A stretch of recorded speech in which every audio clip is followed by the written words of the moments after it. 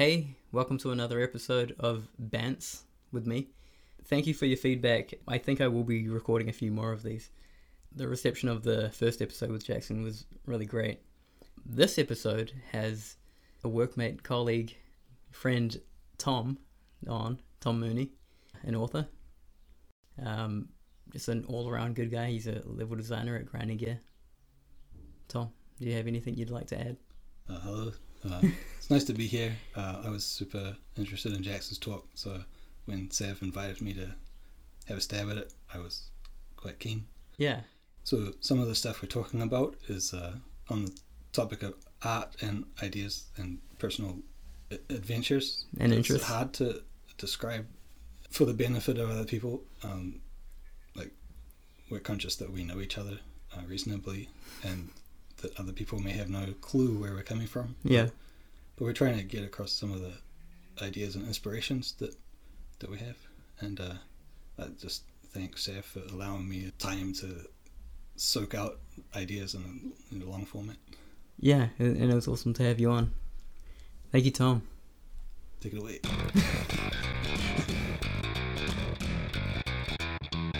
Do we want to start from the start, or do you want to... What is the start, though? The start would be your beginning. No, I don't know about that. You don't want to talk about it? Probably just about who I am like now, right? Or what am I doing now? If you think that's... I think the actual beats, you know, you've travelled, you've taught, I bet the 3D scene was like completely different when you were growing up. Yeah. You don't think that's interesting to talk about? Do you have something on your mind? Like, there is an elephant in the room, and maybe we want to just talk about that. Talk about that. That would be good, but not immediately, right? Yeah. I'm interested to talk about that, actually. Yeah.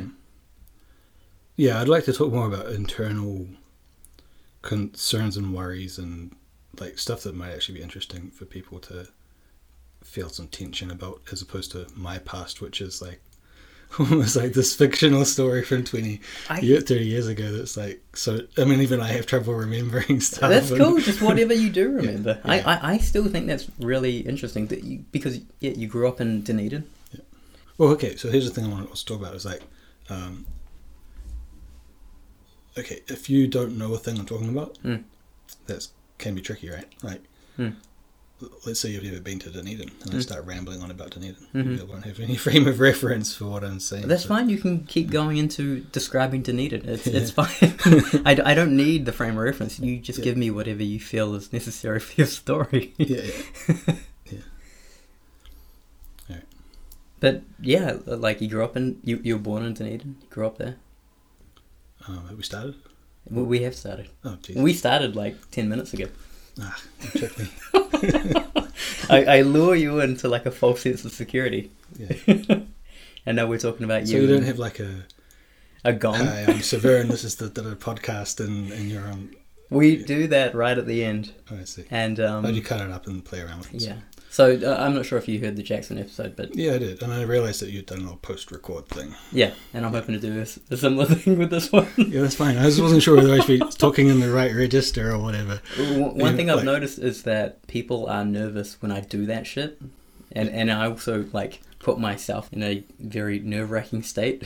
Yeah, well, most of the interviews I've ever seen, people that have, like, a little sheet of notes and stuff, so they don't sit around going, and, well, now we're talking about something like that. So I think that's a good thing to do. But if you don't have it, we don't need to worry about it. I mean, we just covered some topics to talk about. So yeah, I guess since we started, let's talk about what I'm doing now. So for 5 years, as opposed to your 10 years, I've been doing game making. Yeah, you've been working at part of Grinding Gear. Yeah, and in the studio kind of scheme where someone else kind of determines what this game is about, and you're there to help it come about. You know. Yeah. And so, like, okay, before I was doing that, I had some game experience, but it was nothing quite as, like, you know, let's say industrial. Like, what do you mean by that? Like, there was more. They weren't exactly indie companies because they were commercial games. Yeah. But they were small scale. I see. And they were. You wore many hats. Yeah, and even I was a novice, much more, Yeah. and all that kind of stuff. What before Grinding Gear? What was that like? How large was the studio? Can you talk about what you were working on? So for games, it's in three main categories. Hmm. There's like Russia, where they had almost like guys doing it for the love of it, for almost no pay. Like, Awesome. Okay. barely, But there was a lot of passion, barely yeah. enough to live on. Yeah. And even in Russia's cheap, barely enough to live on. Yeah. And for me, it was like, yeah, finally doing this thing I wanted to do when Awesome. when I was younger, right? And like they were very great guys to work with, and they did some interesting stuff. But it felt very, building the ladder as you go kind of thing. Okay. And they had like the technology was moving as you were developing the game. Yeah. That kind of thing. Yeah, and the kind of game they were making is not around now, really. It's like maybe on like indie games on Steam. Yeah. So like those kind of point-and-click story adventures, Yeah, where you have like a background, Yes. really beautifully rendered by some painter or whatever, with a Yeah. little bit of 3D elements split, so Mhm. it has depth. But and then you might have a 3D model of a character superimpose into that, Yeah. and it might move, right? Right, And yeah. say stuff. Yeah, I know the ones. But mostly it's like a text-based dialogue clicker adventure Mm-hmm. with like points on the screen where you can interact. Yeah, and the mouse cursor would change when you went over an area of interest. Yeah, That kind of thing. yeah, very much like King's Quest and Mhm. Space Quest, that kind of stuff. But it was with a Russian context. Yeah. So it was actually kind of crazy. The guy who was the founder of the studio was an author, and his book was somewhat popular enough that he could build a studio. That's cool. How many staff live They there? had 50 people, maybe. I'm not even sure, right? Because it was lots of them, and I only dealt with like 4 people in the whole place, but animation stuff. Yeah. And so this guy was relatively popular. It looked like a young adult sci-fi book, and so he was the boss that everybody knew about. The publisher was 1C, which is a very big publisher for Russia, and our QA manager guy, Alex, was from there. Right? Oh, really? Yeah. So, but every Russian company seems to have this mafia kind of crossover kind of thing going on. Huh. So they had this other guy who was a boss who was like kind of the money guy, Mm. and he was super mafia looking and very Describe this guy. He's got a mustache. looks like a bouncer, very much in the sense of like He's intimidating. yeah, like a movie character, Russian guy. That Yeah. kind of, he never spoke to me the whole time, but looked at me funny, like who's this foreign guy? Jeez. And when I left, I was like, "Can I have some money? Because I'm leaving." So that guy? And he was just silently give me some money, and I'll leave. Yeah, he right? pulled out this roll of hundreds. Yeah, exactly like that. So it's my last salary. I'm off, and he was like, "Oh, sorry," he apologized to you. because English was even more limited than my Russian, which was almost nothing. So it's kind of a very strange and surreal moment. How long were you there for? Well, I worked. Okay, that game was like a year, maybe. I'm not sure, something like that. But I worked in a little TV studio, which was equally weird. Yeah. Mosfilm, which is the big film studio that Russia's famous for, they have an animation unit actually, which is not well known. How did you even get there? Oh, to Russia at all? Yeah. Okay, so Because- when I graduated art school, Yeah. I worked in a little documentary animation job and didn't like it. And so I said, all right, I'm going overseas to see. That was in New Zealand. Yeah, because I wanted to do game stuff, right? So, Yeah. In the past, there was this thing called happypuppy.com, which was like a job board for game industry. Right. It's long been replaced by equivalent things. Yeah. I guess you'd go to ArtStation jobs now. Mm. Anyway, so I went from art school to a little job, didn't like it, went overseas with no money whatsoever, going, I can make it. And Wow. in London, I had some job applications and went to some job interviews, but I didn't really land on anything because I was kind of totally out of school noob, right? Yeah. And How old were you at the time? Oh, Early 20s. early 20s, yeah. Not like you getting a job out of school because you're good. I had graduated, but was still not very good. Wait, what do you know about me, man? Well, you got a job at Grinding Gear Games out of school, so that's a good thing, right? Yeah. But how do you know I was good? Well, I could tell you, it's worked out well for you, right? I don't think I'm like fantastic now. No, you're doing fine. I don't want to lose track of where I was at. Sorry, you're in London. Yeah, so I was in London and I actually worked at a backpackers cleaning, Yeah. like for a place to stay, which went on for quite a while. Because like if all you're doing is cleaning and going for a walk and then like cleaning in the evening again, and there's a day that you're not making any money, but you're surviving. So, you know, I shed lots of weight and I barely sustained an existence for quite a while. And then one day I saw an ad for an English teaching thing in Russia, so I phoned them up. And so I talked to this guy on the phone. Yeah. And he was like, "Yeah, come over." Yeah. This is the bouncer you're talking to? No. This is an English company. Oh, right. That teaches in Moscow. And he was like, "Yeah, come over." And he sounded like he was from like East London or something, like Cockney guy. Yeah. Does this sound suspicious? Like, you see a flyer for like English jobs in London? Yeah, no, it was legit. Okay. And so I taught there for 6 months. Then winter started, and I was like, "This is ridiculous, right?" Yeah. Because there's not a good salary, and you have to go through Moscow in the winter. And so, Well, what are the temperatures? It's like negative 40. I don't need this. Okay. But because it was so cold?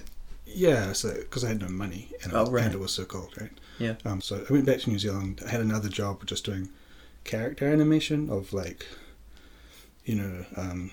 interstitial graphics in documentaries where they try to demonstrate some principle or something. Yeah. Like momentum of a thing, or how high can an animal jump compared to a human? Yeah, normally a narrator is describing a thing, and Yeah, so we did a whole series of this, me and another dude, and that was quite a fun job, and I learned a lot about character rig and animation there. Was it in Maya? No, it's in 3D Max. Right. There's a little story there, but I'll try to get back to the Russia part, because I think that's really the start of my career. In New Zealand, the animation stuff was kind of like, felt like study. Yeah. Even though it was a job, both cases that I had. For the TV stuff, it was like you were just like training. Yeah. What year was this?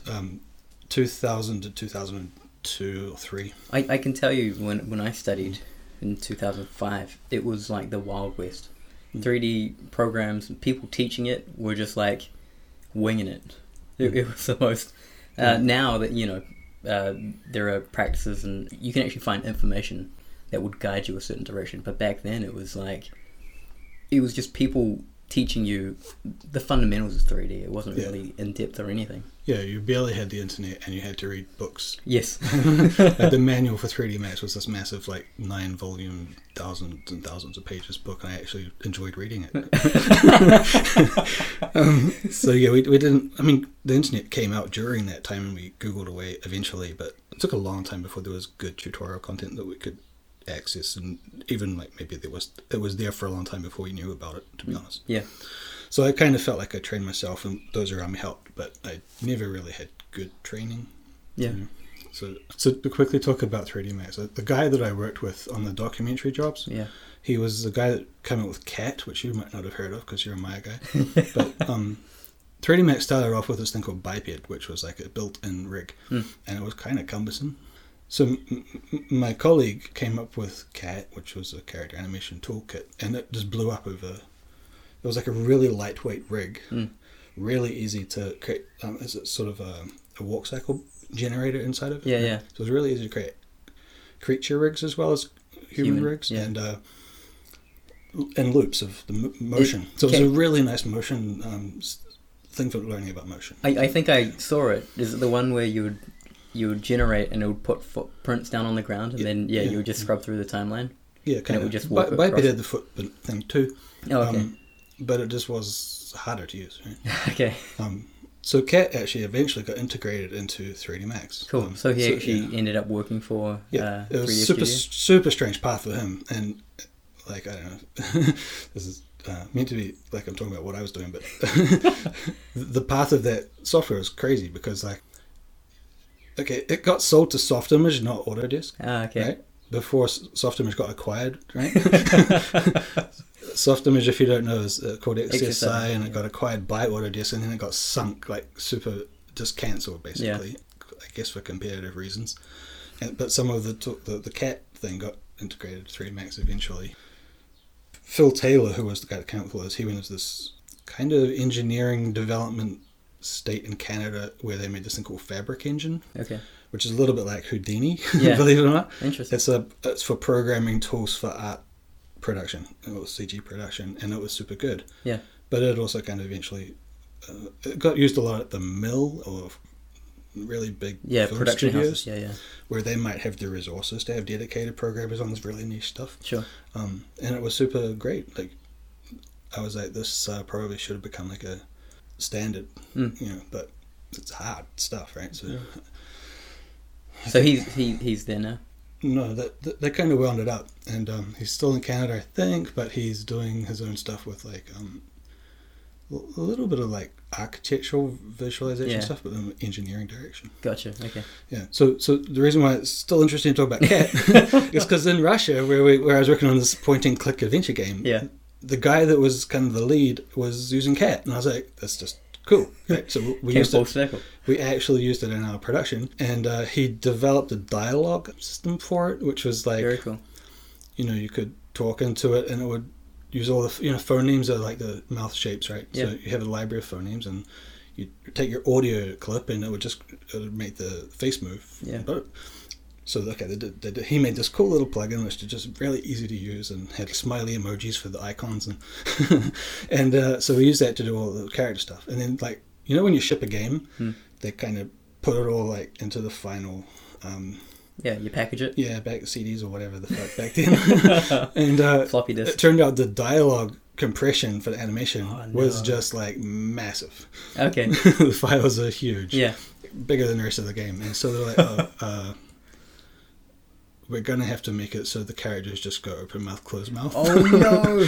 In order for it to compress. Yeah, okay, I know what you're talking about. You because you were actually storing blend shapes for each of the mouth poses. Yeah. So he was devastated, and he kind of got a little bit in trouble, because that's the kind of stuff a manager will blame you about, right?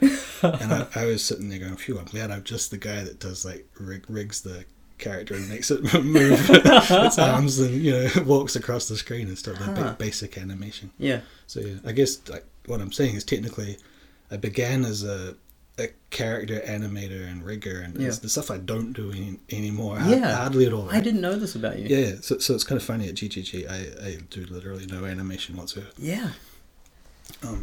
And animation is actually really nice. Yeah, of course. Have you spoken to the animators at Grinding Gear? No, I kind of just think you guys are using like the methods are all the same, but the computers are faster, and the complexity of what I had to do versus what they have to do is way different. Yeah. The thing, like when you look back at a game which was actually like say Tomb Raider 3, and you just go, this is ridiculously basic looking. Yeah. That's the time period we're talking about. Yeah, they had like 30 bones and like their character rigs, their main character rigs. Yeah. Like you might have two hand poses kind of thing, holding a gun and fist. Yeah. And even in Tomb Raider 3 they didn't even have facial expressions at all. She just runs around with a blank face. Yeah. Excuse me, my voice is too low. Alright, so you're in Russia. I quite like talking about that Russian job stuff because in my mind it was quite a traumatic but useful experience. I'm sure you learn. Like how they say like time puts a rosy glow on the past and all that. Like at the time it was quite. Oh, in hindsight, you mean? Yeah. So you're still learning even though you have bad experiences, and maybe you incur some wounds which make you, I don't know, behave a certain way, but those experiences were quite extreme, so that had an interesting outcome. What do you mean? You're talking about pressure on you to perform, to actually... Well, working in a studio where you're the only person, the guy I worked with, maybe like 2 or 3 people who spoke English. I literally dealt with like 1 or 2 people in the whole studio because of the language barrier. Nobody else spoke English. Yeah. Right. So I had a few jobs like that. Yeah. And then there's like Russia, at least 10 years ago, was harder to live in many cities in the world. But you said you went there for a girl. Yeah. That must have eased you into it. Maybe you were learning Russian as well. Yeah, sure, I did some Russian, but really not enough. Didn't make it easier? Not enough to have a conversation. Certainly, like I learned to read. Yeah. I could, all that kind of stuff. How long were you there for, the second time? 4 years, I think. I kind of did a little jumping around between England and my mother was English. I can go there. So, I kind of went back and forth a little bit. Yeah. But I never spent a whole winter in Russia. Right. Just because it's so miserable? Well, if you don't have to do it, you kind of just get tired of it and leave. It's like if you've got the opportunity to go, Yeah, you have you to take be it. you have to be pretty tied to something to really want to stay in some harsh climate or whatever, right? What made you leave Russia? I have a feeling I know what that is. Let's see what I remember. Okay, so I was sitting. What's his name? The Scott Robertson, the drawing guy. He does tutorials on rendering. Okay, I don't know this guy. Okay, so you probably have heard of him. He's got a website called drawthrough.com from like way back, and it's about drawing cars and robots and stuff. Mm-hmm. He does these amazing tutorials on rendering shadows and light, like in perspective correctly. So I was talking, I was learning his stuff, and I was talking to this guy from Korea called Ed Lee, who was also a concept artist. Because at the time, what I wanted to do with my life was concept art. I wanted to be like the Chandler, my time. Okay. Chandler's a concept artist at work that is, very an up-to-date, very young guy who's going places and all that kind of stuff. So that's kind of what I aspired to be honest. So I was learning from what I could find about concept art. And this guy, Ed Lee, offered me a teaching job in Korea. Yeah. So I was like, fuck Moscow. You just looked at the climate and you were like, yeah, I'm out of here. Yeah. So I never ever imagined I would go to Korea, but like when a nice job comes along, you kind of think about it, short, pretty quickly. How long did you think about that for? Oh, the time that it takes to prepare to change countries and like documentation and all stuff like that takes like weeks and weeks and weeks. Yeah. The decision to actually go there was like literally immediate. I was like, yeah, this is a sweet offer, and I was like, I can't miss this. So, and it was touch and go. Like they had problems with visas, and I had to get all this documentation, proof of work for like since forever, which was really hard because I was traveling. Yeah. Like when you travel, like you kind of have to carry around everything, documentation and stuff that proves who you are. Yeah, of course. Not just your passport, but medical stuff or history of water bills. It's really crazy, right? It's a lot easier now because we can just put it all in Dropbox, and it's, at the time you kind of had to have in your backpack a little file of important documents. So I struggled to get the job procedure completed, and that was super relief. When I actually got there, it was kind of like, this is a strange job. There's like it was one of the top 9 universities in Korea, but it felt real empty. Okay. Like it had just been built, but there was nobody there. Huh. Like it was super new. It was a beautiful place. It was up on a big mountain, and you could see over the whole of the city. Yeah. It was the city of Busan, which is south of the bottom of South Korea, right? I went to Seoul a couple of times, but it's just a different place. It's like the difference between Auckland and Christchurch. Okay. Yeah, so it's very pretty town. I was super happy to be there. It was great. I had good pay and all that kind of stuff. Awesome. But the job itself was like, this is like a storybook of teaching. It's not like real teaching. I felt like it was a fiction. Huh. So it was really interesting. I taught life drawing. Yeah. How good are you at life drawing? I was pretty good. Like, awesome. It was one of the things I did at art school. It was kind of my speciality, right? I did life drawing in 3D basically. Towards the end, that was the things I got into. Wow. Teaching life drawing, teaching 3D. I tried to persuade these Maya user guys to try out Modo. Oh, okay. And they were like, what the hell's this? Because it had just come out. And, they probably were like, this guy doesn't know what he's even doing. Right, were you into Modo as well? It was so new at the time. And I was like, I can see this is a pretty interesting software. Yeah. But it was really hard to persuade anybody that this was worth looking at. Yeah, but, if you're tied into Modo's like still around, and it has grown. It's awesome. Quite a robust software, Yeah. But it's still kind of like this, like, not very well known. It's not a giant, right? You know what I mean? Modo is interesting because it came out, and I had a friend of mine who was convincing me to move to Modo. All the while, like Blender just kept picking up, and like Blender is that now. Like I think I'd say that's true. Yeah. Yeah, I think if anyone's listening to this and wants to pick up 3D software, like Blender is that software, and it's really getting good. Yeah. So Korea, I eventually left because I got a game job in Australia. girls were involved here as well, to be honest. Not girls at like multiple girls. I mean, a girl before and a girl at that time. You know? Yeah. So, I got engaged, and Wow. we were trying to like find a place where we could. In Korea? Well, she came to Korea. We wanted to go to Australia and eventually New Zealand, I guess. She got refused a visa for Australia, and things kind of evaporated away, which was kind of bad. Yeah. But I learned a few things at the time, like, you know, when you kind of learn maybe this person's not the right person. Because So- it kind of puts you Like in that. the struggle to figure shit out actually exposes. Yeah, there's a lot of tension Yeah. dealing with that. Yeah, so I kind of had this like I don't regret that too much. Huh. Who knows what would have happened if everything is kind of like flicking towards one direction or another. Yeah. And it just does. And, so there's a whole pipeline of stuff that never happens. Yeah, in a parallel universe. Yeah. Who knows? But I'm not too worried about it. So I ended up in Australia going, well, okay, girlfriend not here, but this is fine, Yeah. There Which part of Australia? I was in Melbourne, and the game studio was Taurus Games. Which, hello, Taurus Games. They do, or they're still around. They do licensed games for, like we did Monster Jam. You know how Monster Jam is actually a TV show? I haven't heard of it. Monster Jam's big trucks, right? Okay. Like Monster trucks. yeah, they have names. Like there's a dog one and a Okay. I forget. But Is it like a children's TV show? No. It's like redneck Americans watching super over the top cars crashing and stuff like that. Okay, it's like Destruction Derby type thing? Kind of, yeah. Okay. Yeah. So these trucks have personalities that get continued and licensed through different products. Right.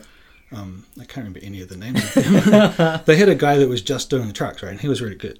He was literally making like photoreal models of the trucks and covering with the dirt, that's procedural dirt that gets put on depending on how you're driving. Right? Yeah, that's cool. One guy did all that. I did the terrain, right? So there was like 3 or 4 guys doing terrain. There was a guy called Dave Biggs who was like just this genius that sat next to me and told me what to do. I was Awesome. like, sweet. You would have learned a lot of stuff. Yeah. Sitting next to So I us, was yeah. kind of like the junior 3D environment artist, and the level of their studio was pretty junior. Yeah. They supported me quite a lot, and it was great. Can't remember why I left from there. Oh, I went. My girlfriend, my fiance at the time, we said, okay, she got refused a visa here, so I was Here in New Zealand. no, in Australia. Right. So we're like, oh, we'll just meet up somewhere where you can go. Yeah. And so she was from Uzbekistan, right? Yeah. And she's in Montreal now. But the list of countries that someone from Uzbekistan can go to without complicated visa arrangements was really small. It's like That sucks. it's like Colombia and Yeah, you Malaysia. can count them on one hand. Yeah, literally a few. So I was like, I never really imagined I'd go to Malaysia, but we'll go on a holiday there. Cool, okay. So that was good. We spent like 2 months roaming around Malaysia. Yeah. I was looking at the money going going down and going, oh shit, I don't have a job now. So, we shipped the Monster Jam game. This is still just delaying back in Australia. We shipped the Monster Jam game, and they started doing a Zoo Hospital game. Zoo Hospital is still a thing. Like, Yeah. you still get these games now. But I was like, I don't really want to do that. Huh. So I kind of said to the boss, like, I want to. I'll go on holiday, but don't expect me to come back and everything. And he was like, "Yep, that's cool. You're all good." This is just off the back of them announcing that they're going to work on this zoo animal game. You were just like, I don't want anything to do with this game, and you bounced? Just based on what they were working on? In effect, yes. Man, okay. Yeah. But you would have had like great relationships with, the team, right? Well, my feeling about games is like, I don't play a lot of games. I'm very picky, let's say, on the kind of games I want to play. And it's the same with the games I want to make. Like, I mean, actually, I've kind of diverged out a little bit lately. But, like, if you want to make a mobile phone game with, like, what are they called? Oh, the tower defense. 3-line games, Candy Crush and stuff. Oh yeah, okay. If someone offers me to make a game like that as a job, I'm just like, I don't know what to do here. Yeah. Well, how does that work? Even if Candy Crush was like, hey Tom, we got the perfect job for you. You can be an environment Yeah, artist. King, which is the company that does Candy Crush, is always hiring, and they're actually a massive company. So, yeah. Actually, Digital Confectioners in Christchurch is hiring for a Candy Crush style. There's a name for this kind of game. It's like Yeah, it's a match 3. Match 3 is the Yeah. word. Yeah. They're hiring for a level designer. I was like, what? A level designer for a Match 3 game. Like, what is the world coming to? Those are the guys based in Christchurch, yeah. I guess they mean backgrounds. Yeah, I'm kind of contact. I wouldn't say friends because I've never met him in person. But the James Tan, who was an Unreal kind of evangelist, or he was in the documentation team. He's a good programmer. He troubleshooted a bunch of stuff on my little pet project. Yeah. And he was very helpful and nice. And yeah, I talked to him. I even interviewed for another job they had there way back ago. And their art director wasn't interested in it. But he was nice to talk to. Yeah. So yeah, I think that would have been kind of, the trousers of time. It's like, the diverging one way or another. Yeah. Who knows what could happen. I think I met those guys. Yeah, like Cam. Cam was a guy at work that is no longer at work, but associate also knew him, and so we were all talking about this stuff. Yeah. The New Zealand game industry is small. quite interconnected. Yeah. Yeah. So I ended up in Malaysia. I got a job teaching. I literally looked in the newspaper for what are the universities here. The game companies were like nothing much to speak about, although they are now. In New Zealand? In Malaysia. Oh, right. Kuala Lumpur in particular. Yeah. I was like, what are the job options here? And I sort of, okay, there's a design college, like, from our hotel, like, literally 500 meters away. I'll just go say, hey, how can I apply for work here? So I did. Yeah. And that worked out? The dude just comes out. This is the boss guy of the company. Right? Yeah. He just comes out and says, here's a form, please fill this in. I've got to go do something. Yeah. I'll come back. Yeah. So I said, all the students and stuff. My girlfriend or fiance at the time, she's very lovely, right? The kind of girl that is guys kind of get. What are you trying to say? It's embarrassing to have a girlfriend who's too attractive because of the guys, and you're constantly like, holy crap. So all the students, like all these fashion design students and interior design students and stuff, they're all walking by going, oh, she looks amazing. And I'm like, oh, they're oogling her. Yeah, oogling her, totally. And it's like, I was like, this is bizarre. Yeah. So I kind of think I got that job because she made a stir. yeah. I mean, she was a Russian model, kind of objectified woman, enjoying her life. I was super surprised that I just rang the guy up a few days later and said, also, how did that application go? Application. He said, yeah, we'll offer you a job. And I was like, sweet. And so, what was on this application? It was just like, I don't remember too much. It was like date of birth, address. what jobs you had in the past. Oh, okay. What do you want to teach? Are you good at teaching these topics, basically? Okay. Like, interest forms. Are you interested in this and this and this? Yeah, like that. But it was like topics of what they teach. Yeah. Right. So can you teach visual communication? Can you teach interior design? Within the interior design, can you teach like AutoCAD? I struggle to so fill those. I just tick the boxes for the stuff I could. Yeah. And yeah. But were you kind of like, yeah, I guess I could teach interior design, not knowing anything about interior design? No. I just stuck to what I knew. Okay. They were hiring for basically a little group of people that wanted to do game design. Yeah. So that was great. Yeah, that's where you wanted to go. Yeah. But what was funny is I ended up teaching rendering for jewelry, rendering for interior design. I kind of wanted to teach rendering for the fashion design students because they're nice looking girls. But I never did that. Yeah. So everyone else would have been applying for that. Yeah. Tom. Sort of. What else? I mean, obviously the game guys. And, I say guys, but like literally, they had like more girls doing the game stuff than they had guys. Yeah, it's interesting. The Asian type of game development scene is way more. What would you say? There's more of a mix of like guys and girls rather than. Yeah. In the West, it's very male dominated, I guess. Yeah, I think mobile phone culture, like iPads and all that, has literally opened up the world to a whole, let's say, demographic where previously that wouldn't have been the case. So So yeah, you get a lot more people running around with diverse backgrounds and all that. Yeah. Which I guess is healthy. So I wanted to talk about this and I totally forgot. But talking about the teaching rendering to different students has reminded me. You know how I mentioned about teaching Modo to those guys that did Maya in Korea? So at the time that I was in Malaysia teaching UDK and 3D Max and stuff, a renderer came out called Maxwell Render. Have you heard of that? Yes, I have. Sweet. Is it Maxon? Maxwell Render. Okay. It's named after James Clerk Maxwell. Okay, who was the kind of guy who solved a lot of problems in electrothermodynamics, whatever you call it, like laws of physics and stuff. And Maxwell Render is this interesting software that is using physically based rendering way before the sort of real-time physically based What's the year?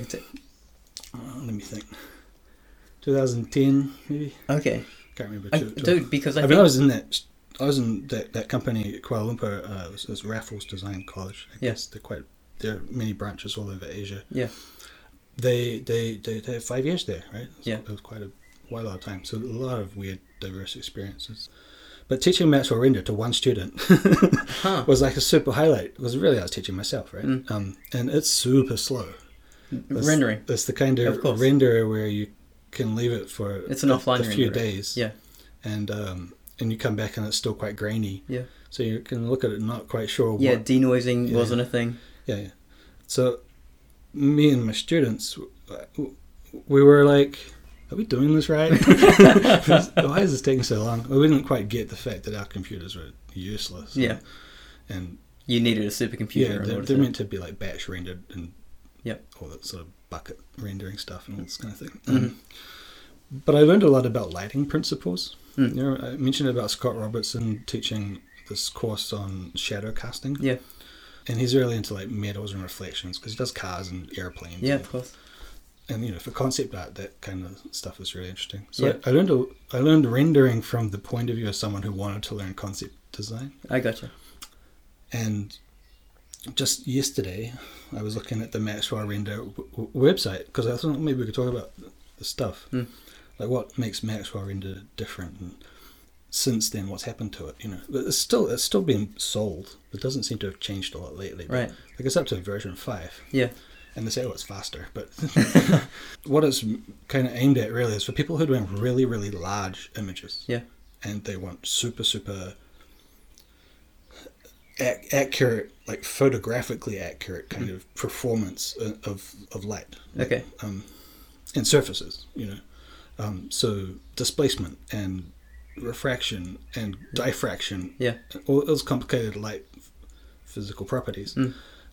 That you kind of have to learn about from a scientific background. You have to get Dr. Alex on that. Yeah, you kind of have to learn a little bit of... Did you ever look at V-Ray? Did you ever look at other renderers? Yeah. Because V-Ray is the dominant like rendering package for production houses now. Yeah. And everyone claims to have the best renderer, but it's very subjective. Well, V-Ray is kind of like a fast biased render. Is correct terminology. Not that I know a lot about the terminology, to be honest, but it's what you might call an approximate render, and it doesn't use. You know how light is a wave, and wave and yeah, all that stuff. Yeah. Basically, it's to do with heat and how when you shine light through a prism, the colors diffract and all this kind of stuff. Right? Yeah. That's how Maxwell Render treats light. Yeah, I think that V-Ray and stuff like that I've recently heard this term called a punctual light, and that's where in the 3D world, it's this infinitely bright little point light, like a Maya point light, that is like kind of an abstraction. It doesn't really exist in the real world. V-Ray kind of starts from that basis. It's a mathematically built simplification of light in order to get a quick result. You should have said you wanted to talk about rendering because I know Corona did something with this recently. Yeah. Corona's a really good renderer. I think Octane now is kind of like one of what I consider a leading renderer. They're doing very interesting stuff anyway. Yeah. And then of course there's lately it's all going into real-time rendering, catching up. But if you really compare a real-time render, it's good because it's fucking fast. Yeah. Right? Real it's time. No good. But it's no good in terms of, if you compare it to a good Maxwell render, yeah, or maybe an Octane render or whatever, there's like a way different I know. strata of quality that Yeah. you can achieve. And so I was really interested in those kind of things. Yeah. I never really got really good at that stuff because it wasn't my job. I wasn't professionally. No one was like saying, "Hey, Tom, make these renders. We'll pay you money." Yeah. I was doing it because I liked it. So It's really interesting because those renderers, like, to really show the difference, you need to render a pool of water kind of thing. Mhm. Like, but if you're rendering rocks or something, you can get away with a real-time renderer. Do you know what I mean? Like, Yes, if yeah. you're just... yeah. Doing- Matte surfaces or your dielectric surfaces Yeah. and stuff like that. Yeah, exactly. Obviously, yeah. But yeah, if you want a even car I think render... like metals and stuff that are, if you're not asking too many questions, then that's fine. Mm. But if you want to start rendering like light going through cheese or wax or anything like that, Yeah. and have close-ups and then have like camera effects like depth of field and Mhm. then, you know. Oh yeah, like jade or anything like that. Anything with like an interior, Yeah. where light actually bounces through a material, then Yeah. those actual offline renderers are, you know, they will show you the difference Yeah. of what a offline renderer can do compared to a real time renderer. Yeah, but even so, I don't think you can. If you have natural render on a computer, more power to you if you use it. Mm. But you still have to do quite a lot of study on physics, Yeah. like light physics. I mean, before you can Oh, to even just set up a render. to make sense of what you're really trying to achieve. Okay. Yeah. Huh? Because V-Ray's very much like angling to that space where you can just set up a scene, position lights here, here, and here, and hit render, and get something that is pretty good. Yeah. Sure. Skies and like time of day was a big thing for V-Ray. I think that's a main factor in what made that, apart from speed. Yeah. Like having an easy to use time of day where you could like just say, I want sunset, and it just kind of, your camera and your sky are kind of married together in a nice way. Yeah. I mean, that's part of what made them successful. Yeah. You studied art. What are you talking? Traditional art, oil paintings, that kind of thing. Yeah, I went to art school with the intention of studying painting, Yeah. but the CG department was just way too attractive. Yeah.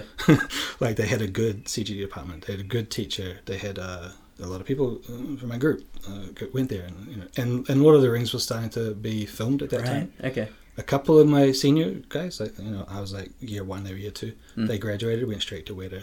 Right. Like some funny stories, like they didn't end up doing like CG. Like one guy when he was like making goop on trolls and stuff. Cool. What do you call that? Like a saliva and all that. slime guy. Yeah. So he was the guy that was. Another guy was the driver for like dwarves or whatever. He was a limo driver. He was limit. Or, He was Liv the horse? Tyler was the elf, right? And he drove her around and stuff like that. In a car or? Yeah. So this guy, I didn't know him too well, but his girlfriend was in my class. And Yeah. so one day we were at a party, and I was talking about Lord of the Rings and saying, what's it like to work there, and how do you get a job there, and this kind of stuff. Yeah. And you know, he explained the basics. He was kind of talking more about maybe the studio stuff as opposed to the CG stuff. Yeah. And he was going, basically they hire people that they think they'll get along well with, Yeah. because nobody wants to work with a cunt. Yeah. Of course. And I was like, but how do you know if you're a cunt? And he's like, Tom, I'm going to stop this conversation right here. kind of, because like I quite liked his girlfriend, and so I was like, damn it. So yeah, You had a hard look at yourself that evening. that was a really awkward one. This is the kind of shit that sticks in my mind, and years later I'm like going, oh. But Yeah. you know, life-defining kind of moments. Did you ever figure out the answer to that question? So yeah, I think he was right though, right? Like your knowledge or skill at a particular technical task matters hugely, but you can learn it. Yeah. And once you start off doing any job, no matter games or whatever, you'll probably like a year or two later be doing something else. You kind of have to train and retrain and just kind of slide around. Interesting. Whereas your communication with people is going to persist through the group, and it matters a lot. Yeah. No, I So I didn't appreciate that stuff until I started at GDG, to be honest. really. Yeah. So I talked to people about it, because communication is not my for strength, whatever you call that. Forte. forte. Not at all. So I was kind of like, I need to learn this. So I did it like a Udemy course, which I think was one of the things I really found most directional. It gave me a kind of framework to work off of. Yeah. And the GDC talks are helpful. I think I've shown you a few GDC talks I liked. Yeah. Zen, the art of game development or something. There's a leadership one. Yeah. Yeah. And there's another one, that production one that you didn't really like. Wait, which one? remember I was saying this guy talking about producers is really good talk, and you're like, this guy looks like a joker. I have to go back to it. Well, it doesn't matter. It's just kind of like, I guess I felt like certain windows or lenses got added to my toolkit from that kind of stuff. And, mainly learning how to be sensitive to like what someone else's point of view might be on your take on stuff is kind of important. You learned that while at GGG. Yeah, I learned to appreciate it, and maybe I guess what I've been trying to push for a little bit is jobs where that becomes a factor or a feature of your job. Yeah.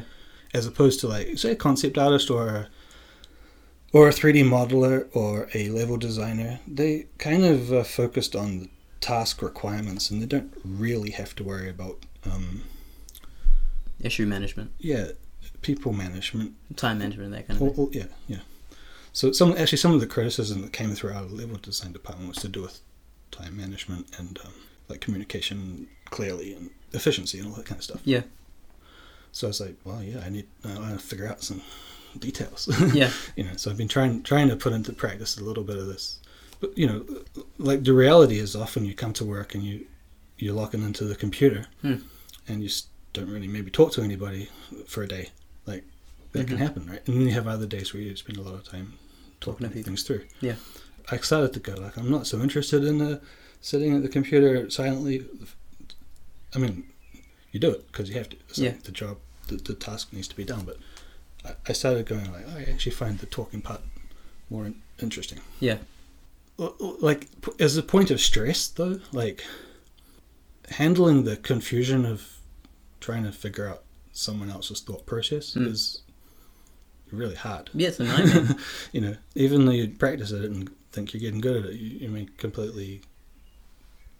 Someone may say something that's important to them that doesn't sound important for some reason and go over your head and all those kind of things. They really matter. Yeah. Okay, but now we can maybe start talking about the dramatic stuff, the recent events. Yeah, should we just tell people what's blast happening? Into it. Yeah. So I talked to Mark II a lot in the evenings when everyone else had gone home. Yeah. And I got real interested in the way he works. Yeah. Mark II is a producer in the company, and he's now one of the leads of the whole company. Right? And I noticed that he was like super task focused. Maybe like he's like deeply caring about the studio as a whole. And like he'll grind whatever grist the mill requires to get the product out to the players and all that kind of thing, because that's what we have to do. So one day you'll talk to him and he'll be super nice, and the next day he'll be super busy and not so nice. And you can't like distract a busy person. So it's kind of I started watching how he interacted with other people and all this kind of stuff. Reese also lead programmer, is another guy I kind of watched quite carefully. To make some comparisons. And you're looking at leadership. You want to see how they talk with people and interact with people. Yeah. So I have this theory about GGG in particular, is that it's like a medieval monastery. Keep going. And although that sounds a little weird and funny, I think it's super accurate. Because how a medieval monastery worked is you take a bunch of experts and pretty much imprison them inside of stone walls. They would have to live together and work together, and there'd be experts at their field. Yeah. And they'd live according to some ideals and policies and all that kind of stuff. And they'd also be trying to ship material. Like, okay, medieval monks were into illumination of manuscripts and all this kind of religious stuff, but so then we're into computer games. It's like the materials. It's like an intellectual pursuit, right? And you'd get these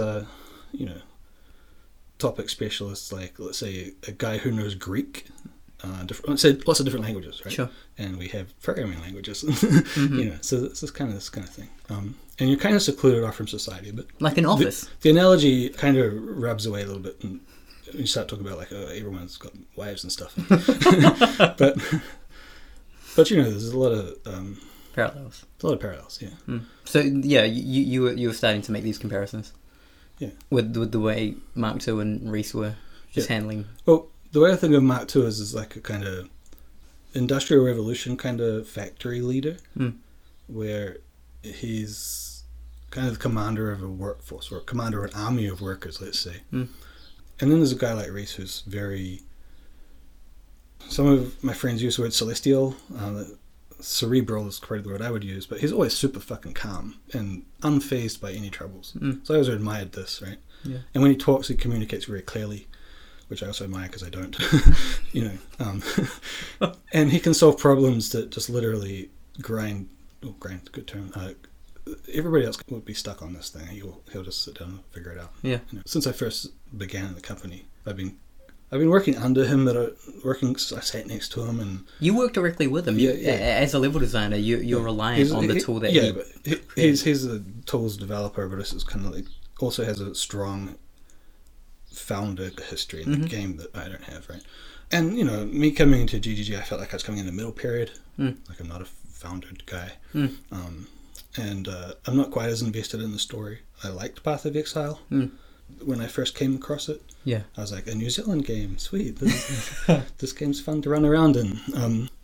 But my interest is not the kind of interest that maybe a serious player of the game has, right? Yeah. I'm playing it for like, the scenery is nice. Yeah. Like, I'm a terrain maker, right? So I like, these trees are nice atmosphere here, or the mood is interesting. Yeah. I'm not too worried about like my skills or how many monsters I can kill. Yeah. Like that.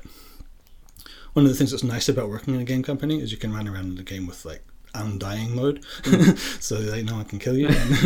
So all those problems go away. So you stop caring about your gear and stuff because, like for my job, it doesn't matter. Yeah. Like if you're the guy like Dane who makes gear and weapons, then that's a different story completely. Sure. The Dane stuff is amazing as well. Yeah. Like I guess he has a Dark Souls. He loves the genre, so he's into like the dark fantasy kind of thing. Yeah. So I guess what I'm saying is like I went through this period like I wanted to produce not so much what the game is about, but I want to be involved in the control of the workflow. Right? And like Jackson, who we talked to last week, is also interested in this stuff from some sort of pipeline point of view. Yeah. Making stuff more efficient. He's into doing that through automation and scripts and stuff. I'm into more of the like strategy on tasks to do, figuring out who does what. Yeah. Not a producer type role. Not necessarily. I don't think the producer sits down and says, "Oh, you're going to do this, you're going to do that." It's more like you go sit down with people and they figure out what they're going to do, and then you just kind of write it down. Is that the role that you're kind of pursuing? Is that? Yeah, that's what I'm going for. In future work, So I had to talk to Chris about this stuff. We did like reviews and all this kind of stuff, and it kind of came up. That you just weren't happy with? Yeah, last year they offered me lead level designer, and I was kind of, well, there's only 4 of us. We don't need a lead level designer. We're all doing our jobs well. Yeah. The interesting part of it is more to do with like, how does the level design actually go out into the rest of the company? Yeah. And needs gathering and all that kind of stuff. Tracking what's going on. Like, why did this thing take fucking ages? Yeah. That kind of stuff. I'm really interested in that. Okay, another facet of this is like, okay, Sav will come over. So for him, the lead technical guy, and he'll say, "Why are you doing this texture nonsense?" It's like, we have outsourcers for this, or we have an environment team that should be doing that. What? So I'm like, yeah, I don't really want to be sitting down pushing vertexes around and correcting a UV thing or whatever. It's like, I now have too much things to do. And although often like going back into a Maya scene and vertex pushing around on a tile is a good way to wind down a little. Yeah, it is therapeutic in a way. Yeah. I think I've fallen into the trap of that a little too much. Right. So in the last year, I've actually, you probably noticed, right? I went way, way away from doing so much art stuff. Yeah, like looking back on it now, yes. a level designer does a lot of like working with other people's art. Mm. I don't mind breaking a model into a few parts to get some variance, but I don't really want to be doing the art now. Okay. Yeah. So I got offered a job in Europe where they're doing the kind of game which is a little different to Path of Exile, where instead of our game is completely based around the idea of kind of a, let's say, procedural generated level, which means that every time you run it, it calculates it That's out. one of the main hooks of Path of Exile. Yeah. So the good thing about it is you get a different experience. If you play thousands of hours, it averages out, right? But the thing about the procedural level is that you get a bunch of restrictions on how things have to be. Of course, right? yeah. And the technical hurdles and stuff that can sometimes be quite big. For example, having a very tall level looking down on our game is still a bit of a trouble. Yeah. And so if you look at like UDK and stuff like this, where they tend to focus more on, I mean, they don't have to, but often they'll make games where the level is static. Like Ghost Recon is a good example. I really like that game. They have like, I don't know how many kilometers of map, and there's a lot of procedural generation. Yeah. But once it's generated, it's static, and they build upon that. So I was like, I kind of want to work on that kind of game. Yeah, one where you can actually art direct certain things. You can actually put features in certain places. You can direct landscapes, right? Yeah. Exactly. Okay, I'm going to stop you because last Christmas you and I went out, had lunch, and we were talking about this kind of stuff. And it was things of like, where do you want to be in your career? Yeah, and I remember that was traumatic. Was it? Well, because I was... You're like, what do you want to do with yourself, Tom? I was like, well, why are you asking? I feel like goals are very important for an individual. Yeah. So when you didn't respond, like, what do you do? Yeah. Well, at the time I was just quite confused and playing my cards close to my chest because I didn't. You didn't know what you were going to do. Yeah. Yeah. I mean, okay, so in your heart of hearts, you have a thing you want to do. Yeah. But then reality kind of teaches you different. Yeah. You know? Like when I was young, I was super. I like Edgar Degas, style artist who is completely self-sufficient. Yeah. It maybe has a modest life, but they do their own thing. Right? Yeah. They're completely in control of their art, and they just do it. I mean, that's the ideal for me, but I think he lives in a log cabin just in the middle of nowhere. Well, he lived in Paris and had a housekeeper that looked after him, grew old and died, right? Yeah, okay. The outcome is always going to be the same, but I think I would be a homeless person living in a cave pretty quickly. Pursuing the thing that you want to do? Yeah. And I don't know. I could... With your wake on. Yeah. I don't know. I've never been ballsy enough to really try doing that. I mean, I've done personal projects and stuff, but they've always been like hobbycraft. Yeah. Tinkering around. Yeah. So professionally, I've only ever got game jobs, right? Yeah. I was quite interested in film industry stuff, but I kind of want to be the guy that hires a film studio to make what I want, not to work in a film studio. Yeah. And that I don't have money for that. Yeah. So I think that's a reality telling you this isn't how things work. A lot of situation, people, right? when they do that kind of stuff, they go out and film things on their own, and they'll learn, compositing a thing onto live action, putting that out there. That's definitely a thing people do.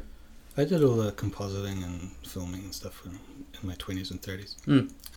Yeah, games just seems to pay better. For me, it wasn't even like I did that when in the mid 2005 around there, but it was very clear to me at the time that video games and the interactive medium was going to be way better than whatever film could do. Yeah, just in terms of storytelling. That's just me. Yeah, I think games has slightly calcified into this like RPG versus sci-fi versus maybe war game kind of polarity, if that's the right word. Where it doesn't have to be that way at all. Like, I think it's to do with market-driven stuff and publishing kind of interests more than what players really would play if they had different options out there. What do you mean? You're just talking about the genres are very... Well, if you compare like the experience of going to a really good film and the experience of playing a good game, the good games are all really similar in format. Yeah, you're talking about AAA games, just like action games. You murder everyone. kind of, yeah. Yeah. I'm not. I mean, I like playing Ghost Recon and sniping someone and all that, but I'm not super like, this game must be about killing or I'm not playing it. That kind of thinking is like surprisingly strong, and I'm like, oh, yeah, okay, whatever. games with stories and, let's say, depth is still something where there's so much more possibility that will come. Yeah. Like, you know how you look back at, I mentioned Tomb Raider earlier, and you look back at it and you think this is really clunky, and we will be looking back in 10, 20, 20 years at the stuff that is considered great now and just going, that was so rudimentary. And, and not just in graphics. I mean in like the way presentation and let's say the game loop or the architecture. Sure. That we'll just be like, oh, this is so bulky. I agree. Cumbersome. I agree. You know, I'll be old by then. I mean, I already feel quite old. But Hey, I feel pretty old too. Yeah. So yeah, I'm going to Europe, and it's super interesting to go through the process from not even to do with the work, because I don't know what they're going to get me to do, right? But the process of changing countries, you know, relocating, I guess is the technical term. It is like the most hard thing in the world. Like, you don't do it often, probably. Like, for most people, it's rare if they ever even do it. Yeah. And there's no lessons, right? You have to read a lot. Figure it out. Yeah, you have to look at a lot of stuff and go, is this even the right thing to be looking at? You know, I've hired people to help me because it's so hard. Are they not helping you, the guys there? Yeah, they're. Okay. So it's in multi-stage. It's like rocket launch kind of shit. It's literally that amount of involvement. Like, there's a stage for pre-launch, and there's launch, and there's arrival, and you know, and then there's recovery of the debris. And now, I know when you. It's hard, and I have pets as well. So pet travel is probably like times 1,000 difficulty. Like, it is really hard. And now we also have COVID all over the world. Of course, and so imagine another what's going through my mind lately. You know? So I'm trying to keep on top of it. The timing is critical, and the doing shit right is critical. You know, people who are business travelers probably think, it's easy, but you know, if you have a skateboard, right, and it's worth like $1,000, electric skateboard, I mean, and it's worth $1,000, you kind of go, I can't really take this with me. I have to sell it. And then you have to go through the process of selling something. And that's not, I mean, that doesn't take no time, right? So giving stuff away, selling it, just like, maybe I have to package this. And there's like so many things. Yeah. And then you're still working during all that, right? And then you're trying to prepare yourself for this next job, so you're fresh on arrival. Yeah, okay. And so really worried that I'll land and just go, bleh, I'm done. Dude, I'm sure they'll give you like a grace period. Yeah. They'll show you the ropes. Yeah, I think so. But in the past, like, I was a very light traveler. I didn't have any stuff. Just a backpack. Moving my dogs from Malaysia to New Zealand was like stressful in sort of like, it was handled well in the arrangements, but it was hard because, like, you know, your dog can die just in the airplane, or even in quarantine or whatever, right? How long are you away from your dog for? That was like 3 months. Jeez. Because when you're entering New Zealand, there's quarantine. Like, if you're going from New Zealand to Europe, there's no quarantine, but there's a lot more limits on when you can go. And all this. And then the price is quite high, you know. But why is the pet situation like that? Is it just well, it's to do with live cargo and animal welfare. Like, they really try to ship in these animals cannot die kind of a process, right? So they're trying real hard to do everything right. There's a lot of like, I went to the vet on Friday, for example. Right? There's a lot of medicals. They have to do vaccinations, and the weird thing is, you go to the vet and they don't seem to know what the fuck is going on. Like, the steps are kind of hard, and so they'll send you to somebody else, and it's okay.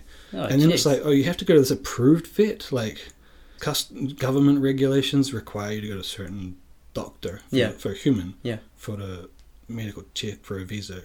Same with pets. You have to go to an approved government regulated vet to get medical check done. So you have to find this out. And you know how, like, when you look online for information, you just get all the information for the keywords you search for. So you'll be like, in the USA, you'll be getting all the USA results amongst the stuff you look at. It's like, oh, damn. So you can spend nights trying to figure out, am I even looking at the right stuff here? So it took me quite a while to nail it down. But it's all working currently pretty good. I'm at the stage where it's now like pay for it, please. Yeah. You know? So yeah, the launch, the rocket is on the launch pad kind of situation. Cool. Okay. Yeah. That's good. But yeah, the actual flight hasn't happened yet, so that's the scary part. And for the dogs, it was super scary. Yeah. Are you away from them now? I go on the 1st of December. They go on the 8th. Okay. So I'm there ready when they get there. That's And, cool. yeah, there's like a pets transport service that handles the process. Have you? Are you open to talk about where you're gonna work? Yeah, sure.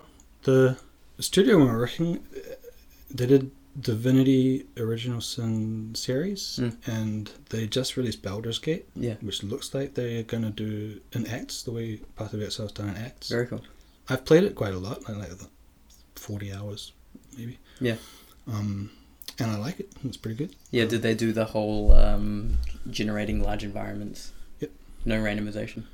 No, I mean, They do have dungeons still. yeah, part of the way that game works is that you are going through the same terrain, but the story changes because you maybe play as a different character. Yeah. So yeah, it's also like dialogue decision based. Yeah. So let's say, for example, I try to intimidate you. Yeah. And it fails. Yeah. You'll be rolling for it, kind of thing. You'll go down a different path. You know, just talk about trousers at a time, and the whole like your life changes depending on like little variables. It's a lot like that. Right? So I kind of like that. I'm not super into D&D. It's based on a D&D franchise, but their style of games, it's already established in the earlier games. Yeah. The D&D stuff is more to do with like what kind of characters there are, and I've learned a lot about D&D since getting the job. Because I thought I'd better learn the details. Yeah, of it. it's not big in Like, New Zealand. D&D. Well, we have a group at work that sits down and role plays. I mean, like I wasn't really aware of it until Stranger Things came out, Right. and then after seeing that, I was like, oh yeah, okay, this is a thing that everyone was talking about, and then Yeah. we played, and there were podcasts about it, and Yeah. this kind of thing. Yeah. Okay, so YouTube has kind of made it a big thing for the social element of D&D. I think that the flavor of D&D lore or whatever has always been kind of dumb. Yeah. Like, it's very generic. Lord of the Rings-y generic kind of rip-offy plagiaristic stuff, and that's fine. Everybody gets Dragons, gets magic, it. that kind of Yeah, thing. yeah. And they have minutiae of detail the way that Path of Exile has lore and all that. You can, if you're really into like baseball card collections and you want to learn like all the dates of all the players, and you can do that with The Baldur's Gate. all that stuff. Yeah. Okay. So lost the thread a little bit. We're just talking about your new studio. You mentioned that D&D is not that popular in New Zealand, right? So when I was a kid, there was more book kind of thing where you would Choose your own adventure. choose your own adventures. Fighting Fantasy was like the famous one, and there was also a few like, let's say, young adult kind of variants on this kind of format. And I had a few of those, and I internalized them in a sort of by myself kind of way. Yeah. I grew up in the country, like not even a town in the country, like Just way off in the country. yeah, like animals and stuff around. Yeah. Okay. On a farm. Yeah. So my family, I inherited books and stuff down the tree, you know, and so Narnia and Lord of the Rings and all that kind of stuff. Lots of adult books I got, like, kind of came my way early. Maybe like I was a strong reader, young kind of deal. Yeah. Okay. So like a D&D campaign thing, like a dungeon master manual and all that.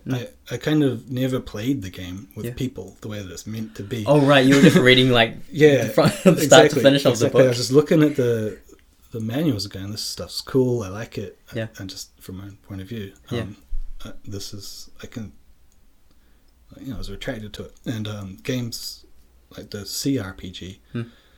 I was just like, well, this is even better because it speaks to the solo player in me. Yeah. And Path of Exile is like kind of like almost the epitome of the action solo adventure game. Sure. I mean, you can play it in a party, but it's not the strongest way to play Path of Exile, I think. Well, if you wanted the story. One of the first things Chris asked me, Chris, the manager of Path of Exile, founder, when I first joined the company, welcome. I was like, yeah, cool. What can Path of Exile maybe do you think, from your point of view? And I was like, be at a party, PvP. That's what you said? Yeah. Okay. And it was like, oh, we tried PvP. But I don't see, like, okay, Path of Exile is a branched kind of game now. Like, there's the League thing and there's the new development stuff going on. And there's game modes that they kind of have coming out once in a while. Yeah. I don't think PvP necessarily has to be this horrendous deathmatchy adversarial kind of thing. You can have like a more co-op-y kind of style party play PvP that's like groups of people and or even events. Yeah. Right? Where it's not about like my level 90 character is going to get slaughtered immediately and people get afraid of that or something like that. I think that's the fear is that if you're solo playing your way through a game and then you have to PvP it, it's like people are just like, why? It doesn't make any sense, right? So, but if there's some sort of... Like, there's a lot of popular PvP games out there. Why can't Path of Exile kind of get its head around it? Couldn't speak to that. Yeah. I mean, you just kind of branch the game a little bit, right? So you make a game mode that works for some people and not for others. Yeah, that sounds pretty cool. Yeah. Like, apparently, Baldur's Gate 3 has multiplayer. Right. I don't know how it works because like I'm playing it by myself, right? So I have no idea what you're supposed to do in the multiplayer. But we have... parties in Path of Exile, but I've never done it. Right, okay. Like, except at work. Like, I've never done it for my actual account. When you talk about Baldur's Gate doing it, is it a similar kind of multiplayer? I think it's You're in a party. Yeah, I think it's meant to be oriented more towards social stuff in like the traditional RPG sense where people talk to each other as they play. Yeah. As opposed to just But do you still have those story interactions and then forking stories with a party? I don't think so, yeah. Would the story even hold up in that situation? You have this one guy making all the decisions for the party? I haven't tried it. Okay.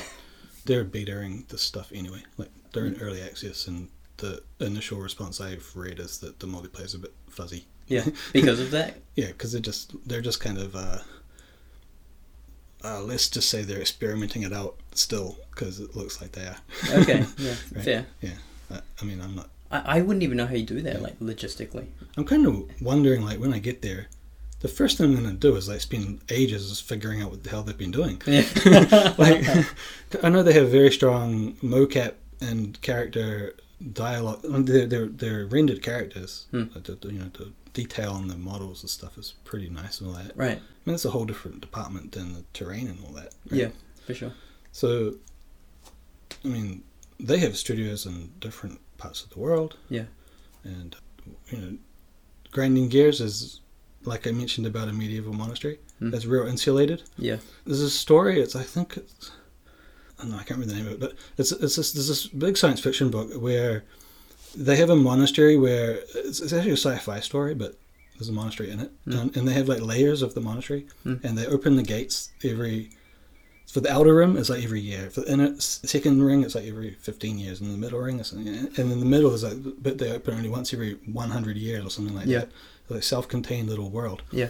The whole point of it is it's like an isolated bubble. Yeah. So it's kind of like grinding gear within New Zealand, within Henderson. Henderson's the village of West Auckland. Yeah. It's a kind of forest-surrounded little hamlet that hobbits live in.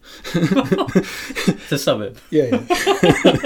and then you have Auckland, the island of New Zealand. Yeah. Top two islands, but and it's so far from everywhere else. So that way, protected and isolated. Sure.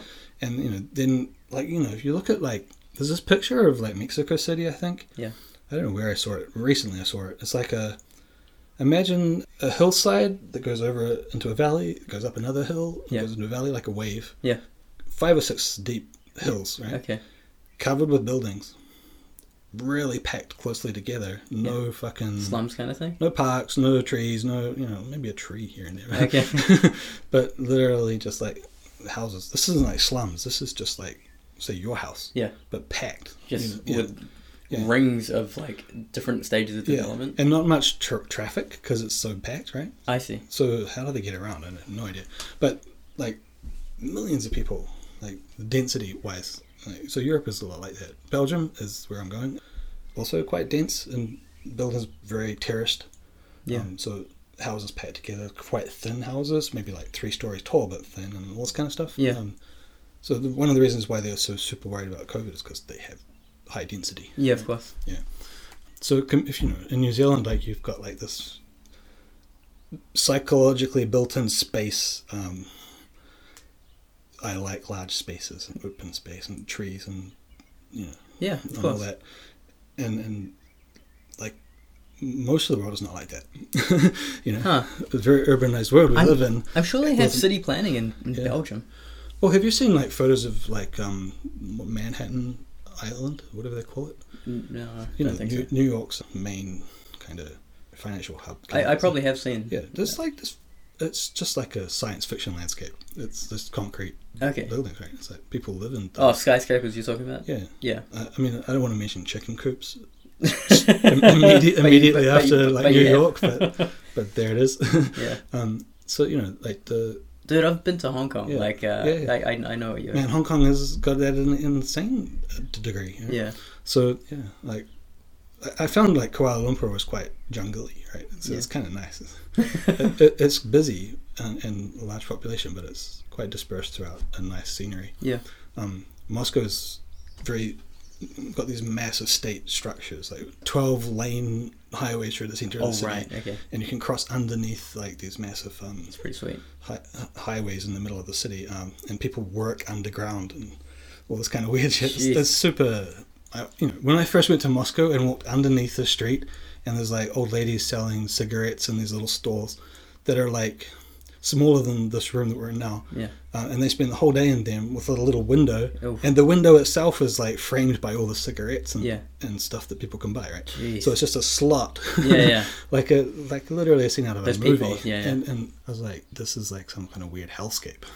But Because like, not only is it that, it's like cold and wet and grimy. And Yeah, but isn't that not also... because Moscow people are wet and cold and grimy. It's the weather is coming down the Yeah, of stairs, and Yeah, but and it's super hard to wanna- clean. You want to have that sheltered from the environment, the weather, right? Yeah, exactly. I mean, they have guys working construction outdoors in the middle of the winter. Yeah. It's pretty hardcore. And I mean, all I'm saying is like I'm coming from this originally village, almost like medieval level kind of hobbit land to medieval in the sense of nice Lord of the Rings. fairy tales as opposed to medieval like brutally. Yeah. Um, Castles and stuff. yeah. In a way, the urban landscapes of those cities are more medieval in terms of how harsh they are. Yeah. And it could easily get worse with like The COVID the situation. economic breakdowns and stuff. Yeah. I don't know. It's kind of hard to talk about economic breakdowns personally because like when I see all the cool things that are being developed all around, I'm like, things are going well. I mean, but then there's like social welfare stuff where certain stratas of society just obliterated pretty harshly. You're moving for employment, so I think you're going to be okay. Yeah, sure.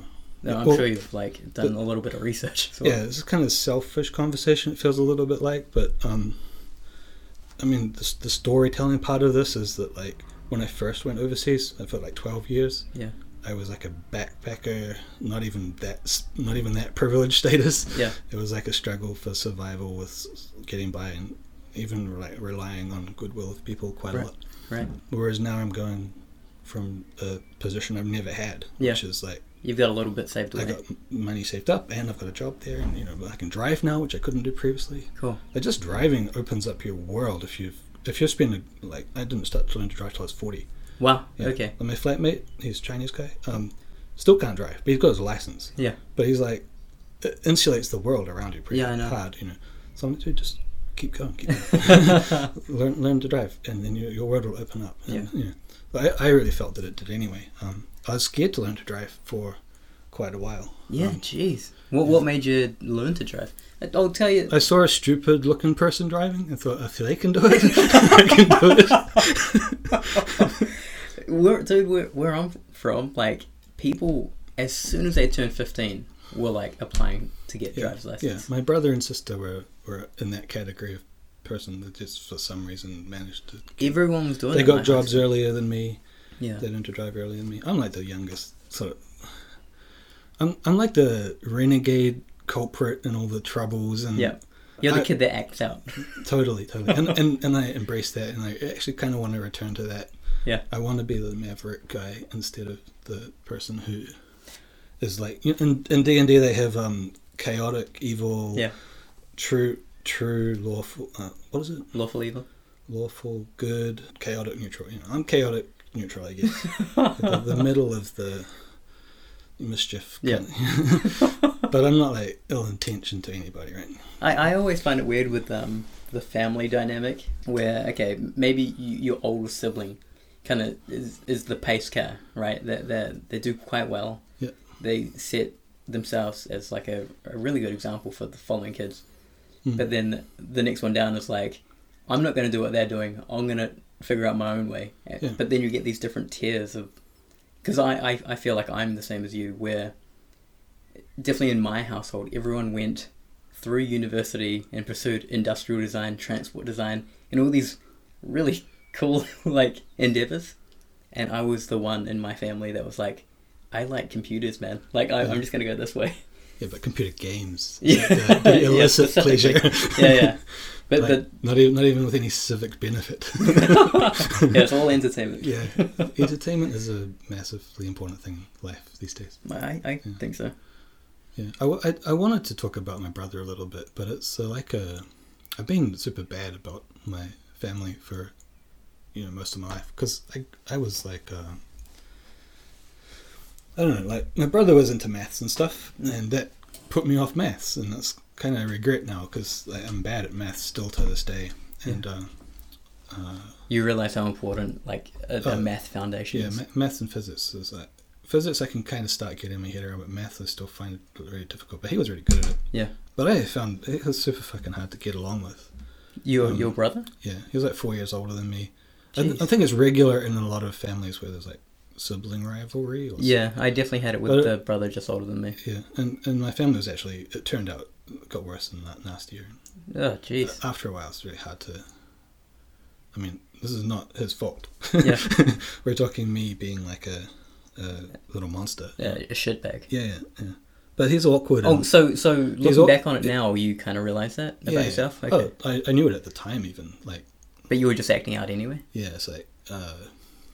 I lacked social skills completely when I was young. Right? Yeah. So I made his life pretty grim. Because I think his life even continued to be grim after I was like long gone elsewhere. Right. Because of the effect on him. Because of the psychological damage you did to your brother. But it was mutual. Like, it wasn't like a one-sided street. It's just like I reacted quite heavy in a not very... No, there's no reconciliation there at all, So we still find it super awkward to be around each other. Jeez. Yeah. Okay. Which is bad, right? Of course, yeah. Yeah. I get a lot of fun with my sister, but we don't really see each other too much. And my parents are deceased from this life. Yeah. I was overseas when my mother died. She got cancer. My sister kind of witnessed through that. Yeah. You didn't come back. I came back like just too late. Oh no. They'd already kind of had the funeral, and I was like, Yeah. Oops. Were you close with your mother? Yeah, I'd say me and my mum got along pretty well. Yeah.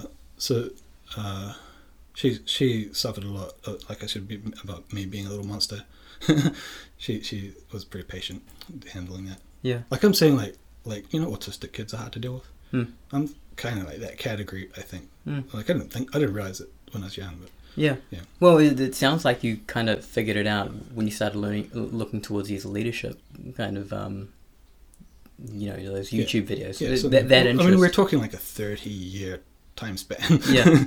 Like, you're not the same person you were when you were a kid. Of course. But you remember it, right? You still kind of, you're sitting, I don't know, you're in the shower, say, and you remember something sparkly clearly that you might have forgotten about for quite a while. Yeah. And you kind of go, oh, that was me. Yeah, man, I was an asshole. Yeah. Well, it wasn't even that I was an asshole. It was just like, I just sort of stepped into the troubles. I wasn't walking around like... It's so different from my upbringing. Three brothers, me being the second youngest. But I went... I guess I was always kind of social throughout school. And then right after, during high school, I got a job at McDonald's and ended up becoming a manager there and, just worked part-time while studying 3D and stuff. Yeah. So it was interesting because you're still young, 17, 18, and you're having to deal and be responsible for other ratbag 16-year-olds, people that have just kind of got a job and they're still trying to figure out who they are. It was really interesting to observe that and also kind of play a part in these people. So that kind of learning of having to deal with people, I think I had early exposure to that, which I think to right now has benefited me, especially being where I am now at Training Gear. I think young people getting a job builds them pretty good into adults. I think so. I didn't get a job till I was 28. Oh, jeez. Like, I studied for 8 years. Yeah. Which is expensive and still a problem. Yeah, dude, But, like, to get back to the brother thing, like, why I brought it up, is, like, one of the things that I found really hard to deal with was, like, when someone opinionates really heavily and strongly on just any opportunity. Yeah. Like a kind of like maybe they know some stuff about a topic, and okay, maybe they know some stuff about a topic, but the opinion becomes like, well, strong. Yeah. And then you're kind of like, well, here we are just arguing over it, listening to some authority voice, and I'm like, dude, today talking, I'm trying to not like be an authority on any I don't want to like say, oh, this opinion is general to everybody. Like, this is definitely not. I'm trying to like only limit myself to like a few very safe statements about like my personal experience. Sure. And it's I don't know if it's interesting to anybody at all. I think it's interesting. But I'd rather do that than like start like putting your foot down. A lot of podcasts are like opinions on how the world should be, or like about how some physics thing is correct or not. Yeah. Okay. Yeah. And actually, people don't really know a lot of stuff. There are typically, or they do, but it's hard to explain. There are good conversations about these things. Yeah. But I'm super into like I'm trying to figure out like not scientifically figure out stuff the way a proper scientist does, but for yourself. Yeah, for myself, trying to learn more about physics, and I mean, it's almost like a fantasy world, right? What do you mean? Like, okay, so you might say, where do I start to learn physics? If you stopped physics when you're at high school, say, and suddenly you're starting to get interested in it because of other, you're pinging off a bunch of stuff, right? And you say, well, where do I actually learn? One of the nice things you can do is like start to study measurements of small things. Like there's a sort of scale of like what you can see as a human, right? And then there's like what you can feel with your fingertips, and then there's like what you need actual instrumentations to control to a certain scale. Yeah. And starting to learn about small scale stuff. Yeah. Is a really nice way to start learning about physical laws or truths or fundamentals or whatever you might call this kind of stuff. That's the kind of stuff I'm kind of interested in, hobbycraft kind of way at the moment. Right. But like I wouldn't like to say, oh, this podcast is a platform to spout out some opinions on like how physics is. Right. I'm like the most noob person on this topic. But would you even be that bold? No, not at all. But so if I was talking about, say, something in physics with my brother, he'd be like a professor to me, and I'm like, dude, you don't know less in physics about even less than me. Right? So I'm kind of like, I've always been because I sort of noticed this, I was like, I kind of want to not do that to other people. I see. Yeah, I got you. But it's kind of like, shouldn't I have something to say to the world? I don't. Maybe you'll find that out later. Yeah. But between you and your brother, you said that he had a maths background and a physics background. You just want to talk about physics together. When you learn physics, you have to start learning calculus and like derivatives and stuff like this, which I know the names of. Okay, cool. That's a good start. But he could do all that stuff. He's actually an electrician now, and he does stuff with solar panels and stuff. Cool. Which is kind of interesting, but he installs solar panels. He installs them. It's like he's an expert in solar panels, right? I mean, he knows probably quite a lot about it. But I saw this documentary. This guy called Ollie something. He did this documentary with Michael Moore. It's about resources on the planet, and this guy Ollie, someone, is basically saying solar panel industry is kind of like not actually that sustainably friendly Yeah. at all. It's because of the materials that they make the panels out of. Materials and the way they lifetime. the way they roll it out into the world, and Yeah. industrial reasons. Yeah. And it's kind of because I was always kind of proud that at least my brother's doing like solar panels. Yeah, because good they're work. like, and then they're cool, and then I was like, oh damn, they're not that cool. So yeah, what I'm trying to illustrate is like, when you kind of generalize maybe people from your family or whatever, you generalize them to other people, and there's a lot of expert talk at work. Like people that feel that they know what's correct or whatever. And so I'm kind of interested in like the learning thing with my brother is very hard emotionally, but the learning about communication and sort of listening to people and like speaking clearly and all this kind of stuff, like assertiveness as well is a thing related to communication, where maybe someone's putting you on the back foot and like actually disparaging you or whatever, or this kind of stuff, calling you a jerk or whatever. Who would do that? Who would do that? So like, I think I mentioned to you one day, like in England, my ancestry is English. A lot of the people actually have a adversarial professional life. Their communication at work is quite based on like almost a conflict or argument or insulting each other almost. Yeah. And for me, with the sort of more meek, let's say, style, I found it real shocking when I was there, right? And it made me scared of communicating with people. Learning to consciously be aware of this kind of stuff. Yeah. And so when you're in an adversarial, or let's say a narcissistic conversation, or even a conversation with someone who just doesn't stop talking, like learning how to handle that is kind of a beneficial thing to skill. Take the time to get a little bit of tool set for. Sure. Yeah. So I was trying to aspire around to that kind of stuff is like one of the concerns of like the last year that I've had with relation to work. Yeah.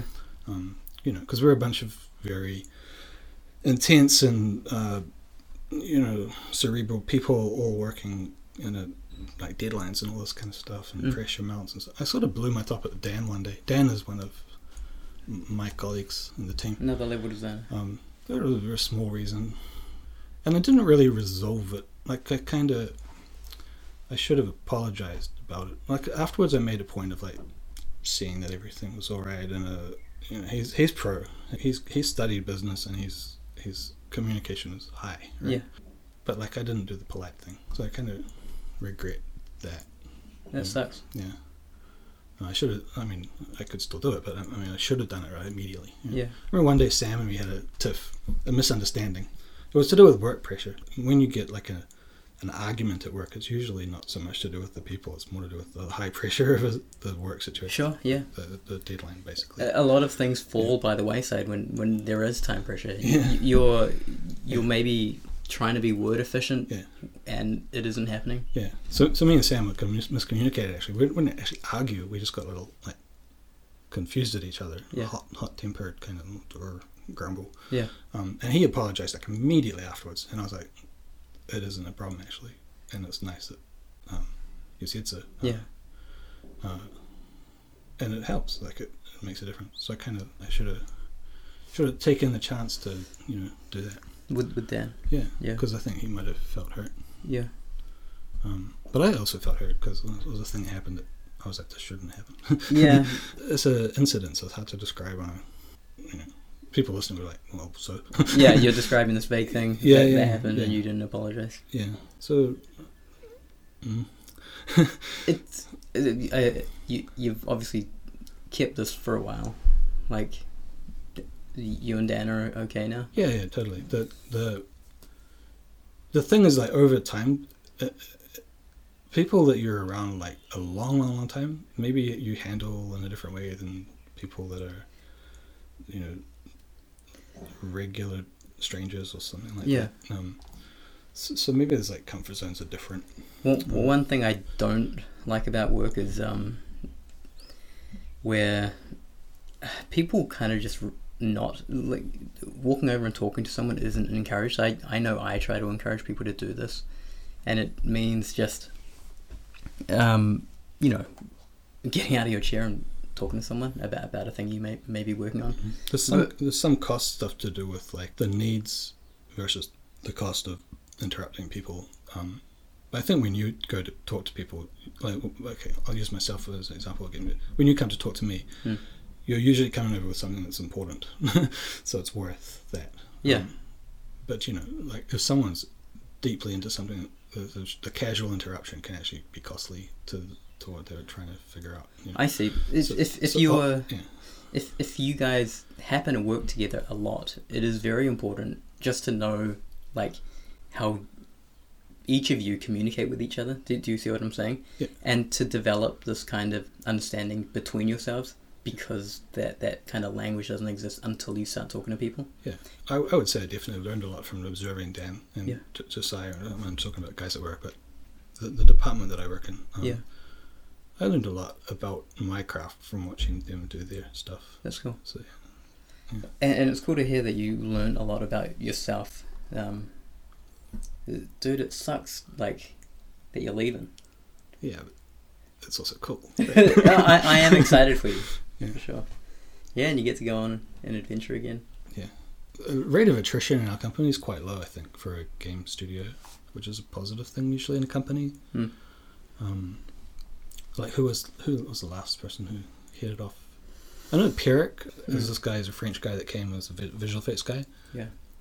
He hit it off to sort of similar way. Like, jumped to Europe and jumping around.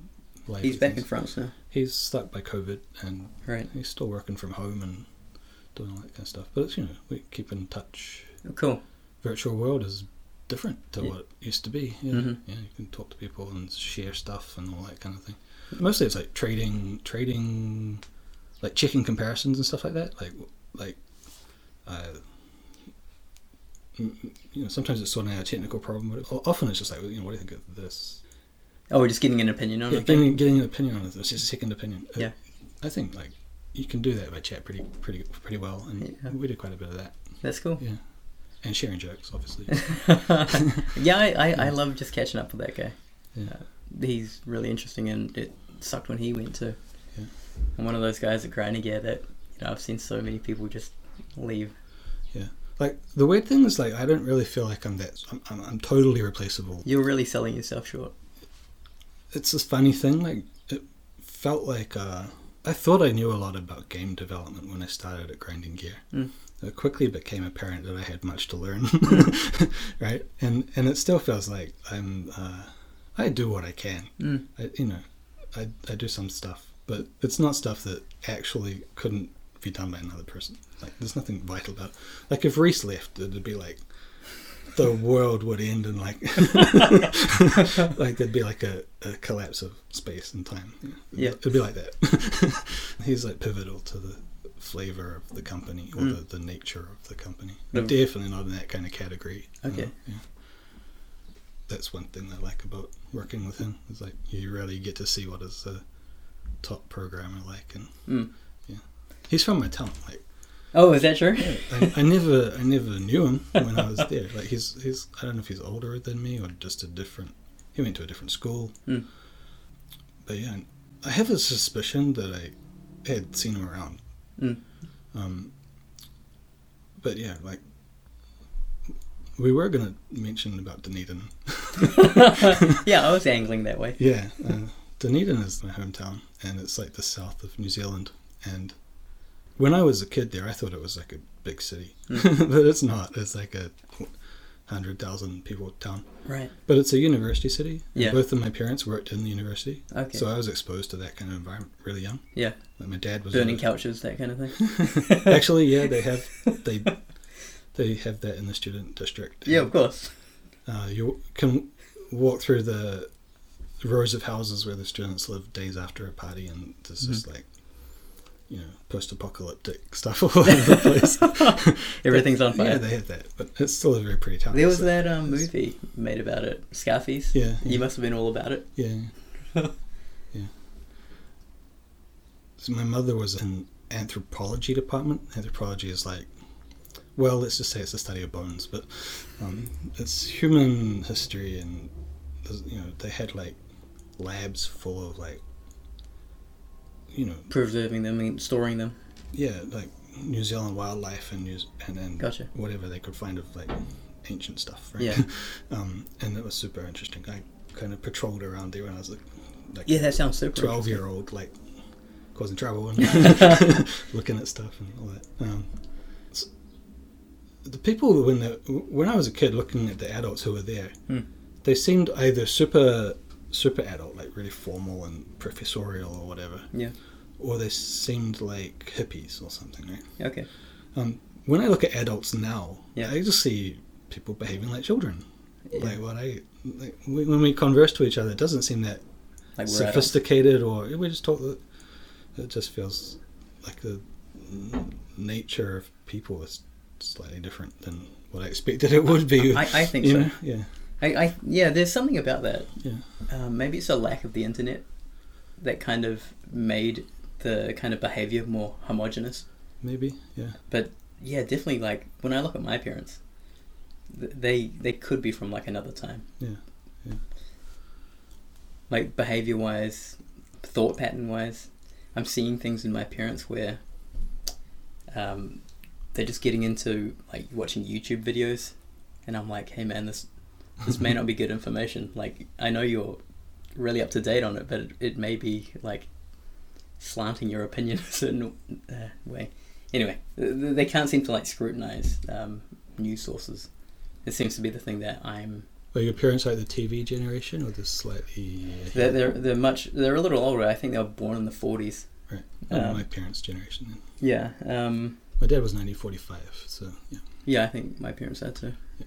Like the internet really came in and is very much shaping a lot of the topics that they'd like to talk about nowadays. Have you heard this thing where it's kind of a joke, but it's actually bitter as well? Okay. There's something kind of nasty in this thing. Where if you're a smart person, let's say your average smartness, right? Yeah. Then most, like half the people you meet are going to be dumber than you. Half the people, yeah. And the other half will be smarter. Yeah. Yeah. I mean, this is how it works. it's kind of, most people fall on the halfway point, right? Well, we like to think we're in the smarter category, but it's actually like within grinding gear games, if you measure smartness, I'm not in the smart category at all. Like this is no Dude, way. It's such a bullshit. I lack massive like compartments of stuff that other people just take for granted. But have you also seen I that thing? I actually feel like literally brain damaged or when talking to some mental people? retardation level kind of differences between me and other people. Really? Yeah. They're so smart. Dude, it's a different Yeah. kind of smart. I mean, it's a discipline thing. Like they've had 20 years of doing whatever they do, and they've had time doing whatever I do. Sure. But I've always felt like when I do stuff, I'm doing it in a clumsy, iterative kind of, I won't say artistic way, because I've seen artists who are way more practical and efficient at their process than what I ever was, right? Right. I feel like I've just caveman style tinkering around, whereas I see people who are super efficiently building You're actually looking good at specialists, stuff. though. You're looking at that's what I'm specialists, saying. but you're also looking at and comparing yourself to these people that work, and programs are very specific in the way they speak. They're like when you describe Reese, he's very much this is what I want to say kind of guy. But when you talk to an artist, and I consider you're an artist, obviously, you're thinking a little different. It's a different, like it's that right brain left brain thing. Yeah. So I tried to learn programming in the sort of traditional sense of, you get a book on JavaScript or something like that. Yeah. And I didn't manage too well. I found this book on, I don't know what it's called, but it's more like how programmers think and like programming. They have a book on that? Yeah, let's say policies or something like this, like a kind of what makes a good programmer versus not a good programmer. Okay. And that actually started me off in a nice way. I don't remember the actual name of it, and it doesn't matter at all. There's a bunch of books like that. But like actual languages and stuff, I found super hard to get into.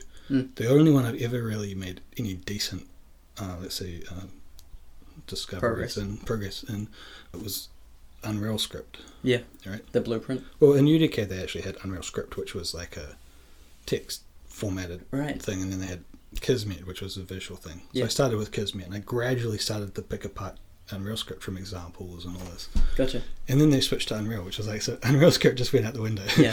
So I was like, damn. It's like when you learn Action Script in Flash, Yeah. right? And then they just And then they trash remove it, yeah, yeah. It's like they went on to some other thing, right? Yeah. Now they have Unreal Motion Graphics, right, which is their UI format, and it's nice to use. It's a web kind of oriented. Well, it's a screen based arrangement platform, if that's the right word, with layers and stuff. It's super cool. And so when I learned Unreal, I actually focused on UI and saving like game data. Right. Okay.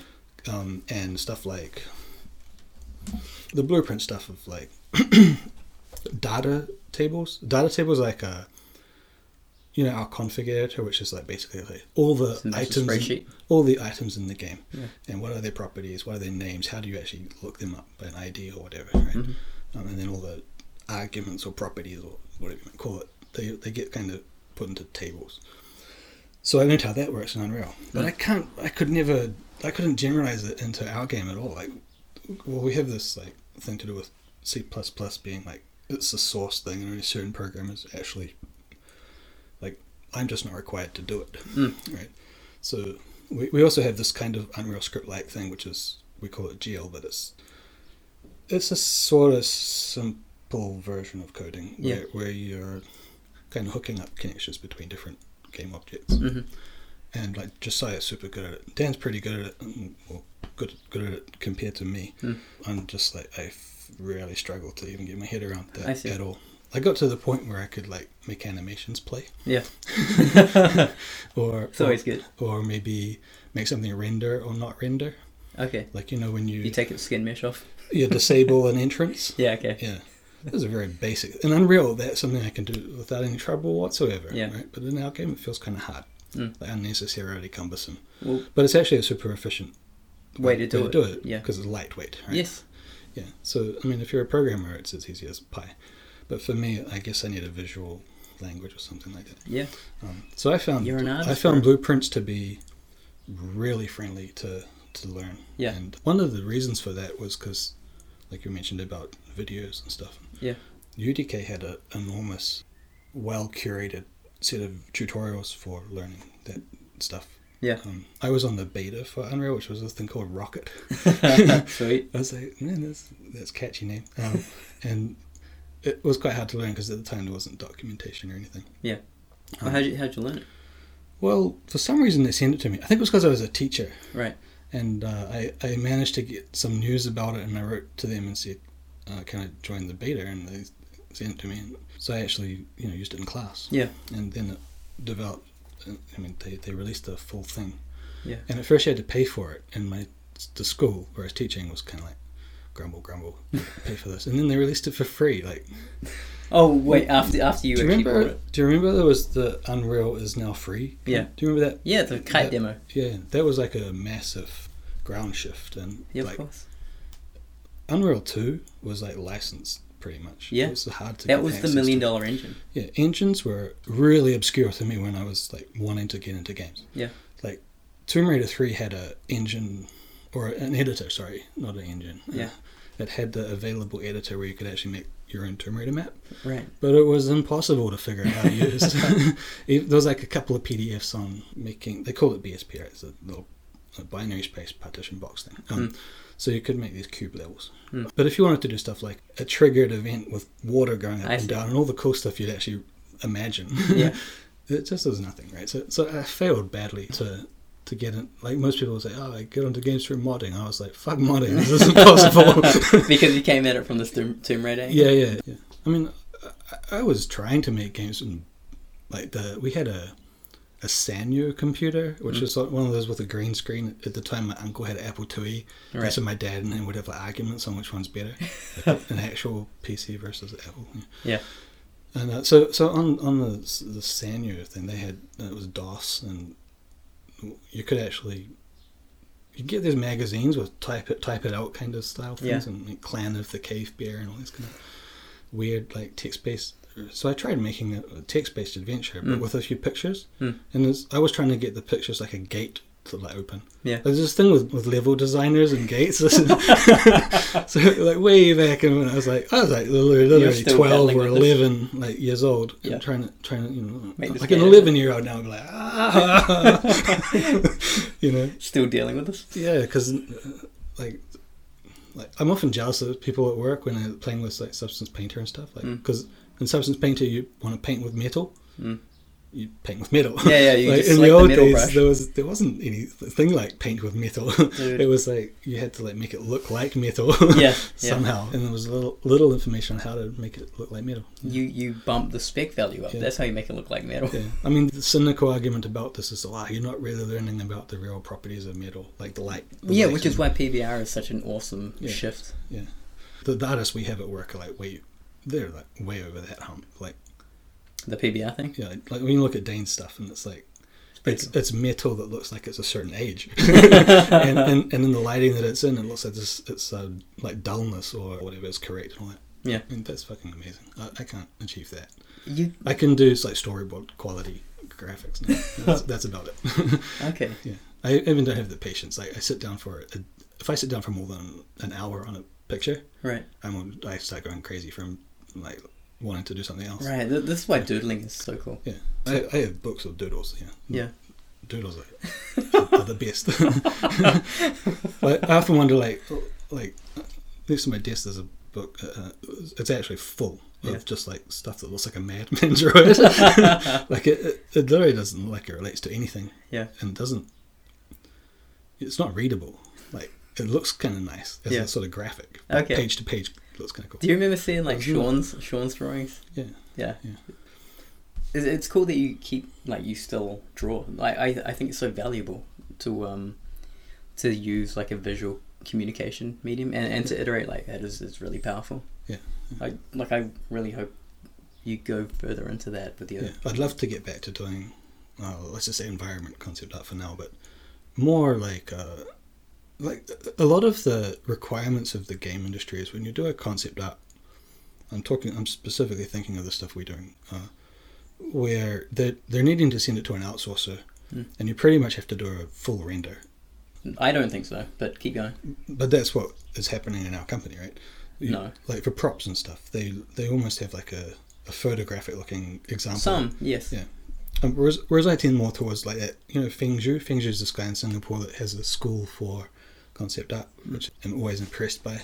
And his stuff's more that kind of grayscale Scott Robertson traditional media kind of look. Yeah. I'm way more into that aesthetically. Yeah. But yeah, I'm kind of halfway in between digital, because I use digital tools. I don't use Copic markers and all that because they're expensive. And, And they run out. and you have to buy paper for it. Like the Copic markers, like I don't know how much they cost, but like in Malaysia they're super cheap.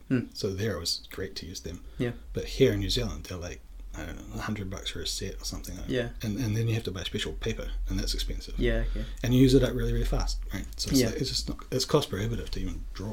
Yeah. You know. Here in New Zealand. So why not just use? I'm quite into Procreate on the iPad.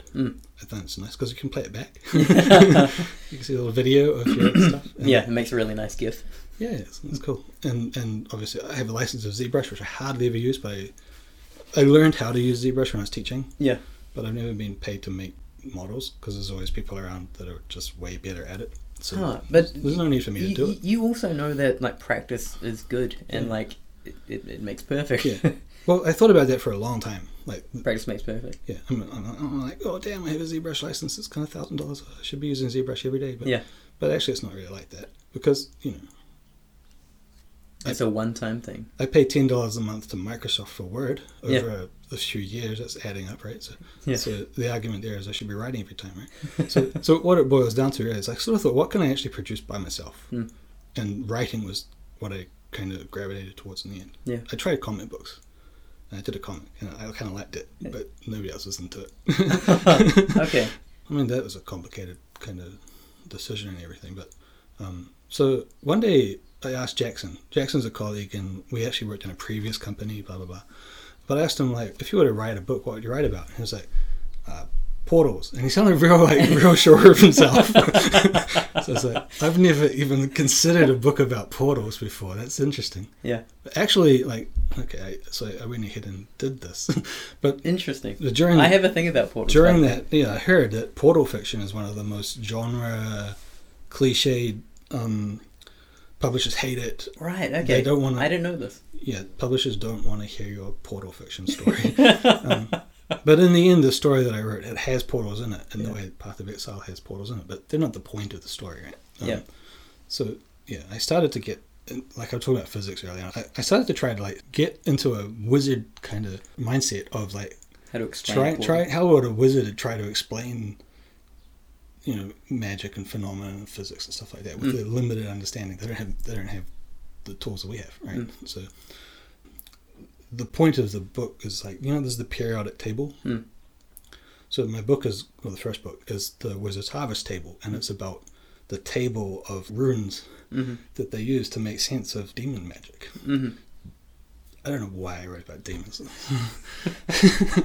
that's like demons are cool. Well, the demons are like elves, right? Well, they're very much they mean different things to different people. When you say, "Oh, the book's about demons," most people would think, "Oh, you mean like demons in Baldur's Gate, right?" And I'm like, "No, that's not what I mean at all." I'm picturing like hell demons, Satan, that kind of thing. Yeah, this is a fictional world, so it doesn't. You were thinking monsters. They're more like actual RPG monster demons, okay. To be honest. But let's say they're the fundamental creature of the world. They're what stuff is made out of before people came along. Right. Like dinosaurs out of people, that kind of stuff. Okay. So there are many different subspecies of demons? Yeah, they're just older beings and they look like monsters, so people think they are demons. Okay. But they're just a creature. Cool. And they have different lifespans and all that kind of stuff. It's one day you asked me, well, how does the magic work in your story? And I said, well, it just works. And you're like every other fantasy. Yeah. Well, there's this thing that I only learned this, the formal way to express this recently. It's there's a hard science fiction and the soft science fiction. Like Star Wars is soft science fiction. And 2001 maybe is hard science fiction. Yeah. So there's the same thing with magic. Sanderson is this very famous guy. I've heard this guy. I have actually not read his stuff, but I did watch a talk he gave, which was quite interesting. As I understand it, he's a hard magic. Yeah. The rules are explicit and clear, and it follows them in the narrative. Yep. Stuff. And then there's soft magic, like Dune, for example. Is Dune soft? I'm not too sure of the fundamental rules of Dune. It's all about spices, is what I hear. Yeah, but they have the Bene Gesserits and stuff, they're nuns effectively that have magic powers. Right, but it's because they're of voodoo witches, But that's because that's of the about spice, all. right? That's about all you get. Yeah, it's to do with spice, and you don't get all the rules explained to you. They're just a tradition, and they have powers. But right? And they have this box you put your hand in, and it's painful. That's the what is it? The pivotal scene for the whole story, really. So. With Dune, hold on, just going back there. Wait, the spice is a thing that messes people up and gives them psychic abilities, right? Yeah. Yeah, and then people OD on that stuff, and then you have this this royal group of people that are just out of their mind on spices. Yeah. Well, also spices it's like the fuel of the pilot, or it forms the brain of the pilot of the spaceships that can interstellar flight. Right. Right. And without it, they're no good. You don't go anywhere. Yeah. So that's the basics of why Dune Planet is so special in that story. Right?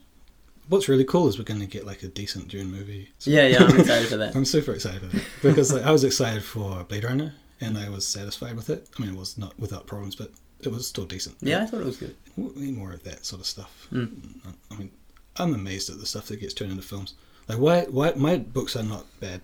Make them into films, let's say, or games or something. It's I'm tired of seeing really, really terrible stuff get made into films. Yeah. So fund me. I'm kidding here to some degree. But have you thought of reading that guy's book with the hard magic? People at work are always talking about it. At some point, I'm planning to. Yep. But yeah, it hasn't come my way yet. So the opposite in soft magic category is also soft fantasy and hard fantasy. So Lord of the Rings is hard fantasy, apparently, and Harry Potter soft fantasy. Studio Ghibli stuff, like Spirited Away, is Yeah. soft fantasy. Okay. And there's a video on YouTube about this particular thing. It's really good analysis by a guy who's explaining, like Miyazaki himself is explaining this thinking. I think you linked me to that. Yeah, maybe. So what he says pretty much is, I want the freedom to be a little loose and fairy tale. Yeah. And I'm like, yeah, that's totally the category I want to be in. Yeah. Let's talk about art. Where are you with art? Yeah. Do you think you'll be using it a whole bunch for your new job? I mentioned that I liked Edgar Degas. He was really into chalk. I tried out chalk rendering and stuff when I was younger. Yeah. And chalk is super satisfying to use. I'm not saying I'm going to jump into playing with chalk or anything, but it's like, it's amazing that you can use a crumbly, difficult to use medium to produce a great picture and all this kind of stuff. And I recently saw this like not really a biography, but more of a analysis of the life and times of Manet. Manet was like a precursor to the Impressionists. Okay.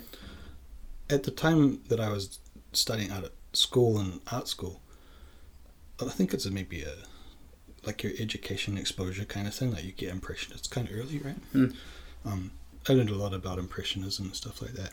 Yeah. And I was going to look at Manet paintings and they were very strange. Yeah. They're kind of loaded with, the real life of the painter encoded in the work kind of stuff. I'm trying to think of a Manet. Olympia is the one where there's a girl on a sofa and there's a black servant and there's a cat in it. Okay. It was shown in Paris at the salons and everybody freaked out because it was like roughly painted or something. Okay. So it was like, it's one of the world's most famous controversial paintings Yeah. of a naked lady. Because it was going towards that abstract style? Well, Why was it so controversial? They say the Mona Lisa's expression has got this kind of hauntingness. So the Olympia facial expression is quite mocking. And Right, okay. so everyone's kind of affronted by this. I see. Yeah. So that's one of them. Are you trying to say that you're thinking about getting into oil painting again? No. I kind of go, well, we don't really have that anymore. Like, Yeah. You go on ArtStation and you see these amazing, technically People are still doing that. technically great paintings or let's say images. Yeah. A lot of it's got the digital stamp pretty strongly. Yeah. There's traditional media categories on ArtStation as well, I think, but there's not a lot of it that super grabs the world's attention these days. It is very much digital. Yeah. Like, and there's so much amazingness to it. It's kind of like, why doesn't it grab your attention? A lot of it's like, it feels like these are samples of like their studies or their samples of folio pieces or whatever, as opposed to like great works of art, let's say. So I'm kind of interested in you're that. saying like to have this timeless quality? Yeah, or just deep messages that blow everybody out of the water. It's so Yeah. difficult because of, if you have, I don't know, 1 million of the best artists on the planet making awesome art, what does that look like? Yeah. Look at ArtStation. Like, that's what it looks like. True. Well, when I was trying to figure out what art was, I noticed there's like the sort of graphic design and illustration oriented crowd, and then there's like what you might call the fine art oriented crowd. Yeah. So there's the nobility and poverty usually of the fine art crowd compared to the financial success but lame boringness of the commercial crowd. Who's an example of lame success? Would you consider like Banksy one of those guys? I don't know much about Banksy. I don't think anybody does. Have you seen Exit through the gift Yeah, shop? I was going to say that is the thing I like most about Banksy stuff, to be honest. That's the provocative thing that I'm talking about. Like the thing that just makes a massive impact on people that come across that. Yeah. Everybody I've talked to that's seen that film, just because that film was intense and amazing. You know what I mean? Well, that character was awesome. I like finding that kind of stuff. Yeah. Yeah. That's nothing to do with what I try to make at all. Yeah. Like I keep referring to the tinker and everything. But, yeah. Maybe one day I might manage to pull off a cool thing, but I I like to think that my book has like kind of got an element of that, but I haven't. And Reese is the only one has given me like actual super positive feedback. Everyone Right. else is kind of like, I have, and I'm not a very strong reader anyway. yeah. So I don't think reading now is actually a thing. reading, Literally, it seems to be super audiobook oriented. hard to even sell. Like, I'm ethically against selling print books in a ways, but Just because of materials. yeah, Okay. totally. But you're okay with like server farms pumping out and storing like audiobooks and delivering that. You see what I'm saying? I guess there's an argument there. That's like the Elon Musk thing. Like, he says we're environmentally friendly, but his factories are actually powered off the producing grid. these batteries and stuff. Yeah. Yeah. I mean, maybe what Greta Thunberg has got a better argument about that kind of stuff than me. I'm not the expert on resource management, but like, information has to exist somewhere, and I think that digital formats are better than print. Yeah, definitely. Like, even you can put a book in a shelf, and after a while, it's no longer useful. Yeah. Whereas digital, so long as you don't put on a tape Or a magnet on it. digital formats are around forever, and that's the point, right? I think probably the cost of a data center is relatively good Yeah, compared to the chopping a tree down. equivalent amount of data on paper. Yeah, and shipping it around. Yeah. Yeah. No, I'm with Okay, you. so shipping books is another thing. It's prohibitively expensive to ship books. Right. So it's like, I'm not even going to try doing that. But, Huh. yeah. So I recorded, I didn't record it. I hired someone to narrate the audiobook that I did. Yeah. And they did a good job. But I don't know if the book's super presentable. What way? Well, we wanted to get like a voice which is like, a lot of the characters are men, and they have low voices, and this guy's got his name's Bjorn, he does game voiceovers and stuff. Very cool. Very, very good. But he's Swedish and English second language stuff, so the book's got that kind of like Swedish accent to it. great tonality, and his voice is clear, and he's also a radio announcer. So unlike me, sorry, he talks very clear. But the problem is sometimes you'll wreck a sentence because of basically Of accent. English as a second language Yeah. stuff. I would have to spend money to get retakes done to really get it good, and that takes time. And But does that take away from the actual content of the book? I think that anything which is read where you maybe get jolted out of it is a problem. Right? So I think the recording is, for you is personally? a bit of that. Yeah. Like you envision it a certain way and it doesn't come across that way. No, I mean, like if you were a listener to it, you'd probably lose the thread of the flow of the story if you suddenly get hiccuped by basically mistakes, right? So I see. yeah, so I'm not sure whether it's ready to go out, but my feeling is it needs more work. Okay. Is it released? There's an edit that's complete, if that's what you mean. Yeah. I haven't tried to market it. I see. Marketing is also the bane of Yeah, you got to spend some money on creative that. work, right? Yeah. You could complete a beautiful piece of work, and if you don't try to actually sell it, nobody in the world will know about it. Yeah, I know. So I think I definitely have that. That's a step I need to go figure out. Marketing. You could always pay for it. Yeah, I mean that's what marketing is. Yeah. But I have no experience at it. Yeah. Facebook, bro. You just get on there. Yeah. Post a comment. No, you can pay for ads, man. Oh, I see. Yeah, so I've got 2 books in the audiobook. Yeah, so I'm kind of liking that. One of the things that I wanted to talk about is like embracing obscurity. There's a certain kind of what's the word? Let's say artistic nobleness about not caring about money or success or what other people even think. Yeah. Right? And a lot of scientists and people that contribute to the field of their science or whatever are completely unknown. If you're in a field of particular, like say maths, so you know James Clerk Maxwell probably, right? Sure. He's electromagnetic forces guy, right? But if you're not in that field, you probably don't. Yeah. And then it gets more, most people only know a limited amount of stuff at best anyway. Right? Sure. So embracing obscurity and like the village lifestyle is like, maybe it's to do with aging.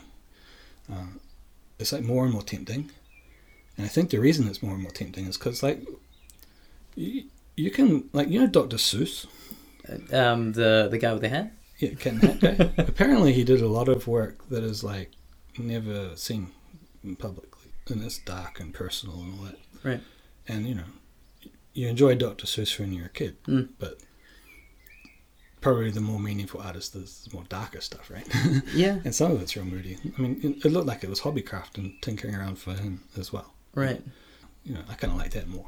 Yeah. That there's that darkness there. Yeah. Well, there's this personal stuff behind what the world sees. That's everywhere. Yeah. Yeah. Like that was just the example that came to mind. Right. Yeah. Embracing obscureness. Yeah. Okay. Can you get a hold of those things? Get a hold of those books. The other Seuss books. Internet is. Search terms. Yeah, go look for it. Yeah. Okay. Yeah. Way back earlier, we talked about Maxwell Render, and I was hoping we were gonna do a kind of video. One of the things Maxwell Render has is a gallery of like, you know, cool examples of people's work. Yeah. And one of them is like a thing that looks like a diatom, which is a kind of very small sea creature that you find at the bottom of the ocean. You can only see it under a microscope. Right. Or at least through a magnifying glass. I'm not sure. But anyways, so this thing is like a interpretation of a diatom. Yeah. It's got like displacement and hair, and it's a ball shape with like cool sci-fi looking thing. But it's rendered in a way that as if it was seen through the lens of a microscope with that vignetting and you know, old like 19th century grayscale photos have got lots of hairs and the just imperfections. They're chemically produced pictures. Yeah. And then they have imperfections, yeah. Yeah. So the render captures a whole lot of that. And what it's trying to do really is capture the look of the illustrations by this guy called Ernst Haeckel, who was an illustrator for like natural history kind of stuff, where he would look through a microscope at a droplet of water or whatever and look at the creatures inside of it, or the diatoms or whatever. And there are all these crazy, outlandish, alien-looking patterns and structures that are just mind-blowingly detailed, like complicated, fractally kind of stuff. And you draw them meticulously, carefully. Yeah. You might want to look at this later. Cause I'll put it on the episode. I did a lot of like amazed looking at his work. I can't even say it was study, right? I was just like, when I was an art student, I was just blown away by this stuff. And the point, there's actually a BBC series on, I don't remember what it's, but it's basically about drawing, right? And it's all these weird edge cases of drawing, like this guy drawing through a microscope, or like the guy who drew really accurate pictures of the moon in the same kind of way, where he'd draw sections of the moon because a telescope, right? Yeah. And so he'd just draw a little section, then he'd compile it all into this massive, super accurate drawing of the surface of the moon. Yeah. So I really like that kind of stuff. Do you think you'll end up wanting to pursue that at some point? Well, I think I'd like to do it within the computer game context. Yeah. You know, whether it's a studio work where there's a bunch of people all driving towards something, or if it's a personal thing, I don't know. Okay. Tom, I think we should wrap up. Yeah, man. Well, we went this, right? You know how, like, I mean, podcasters got this thing where you start off with the basics and formals, and then you by the end, you go, like a comedy show, you go into the really crazy end of the spectrum. Yeah. I think we did that. Yeah, I think we definitely did that.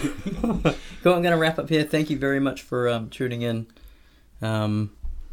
Email, all that good stuff. Tom, do you have like social media things that you want to plug maybe? No, not at all. No. I mean, we can put in the comments if you're going to post any info with it. Yeah. We can. I post pictures of dogs on social media. Okay. It's not that. Man, I think we're really going to miss you at Groningen.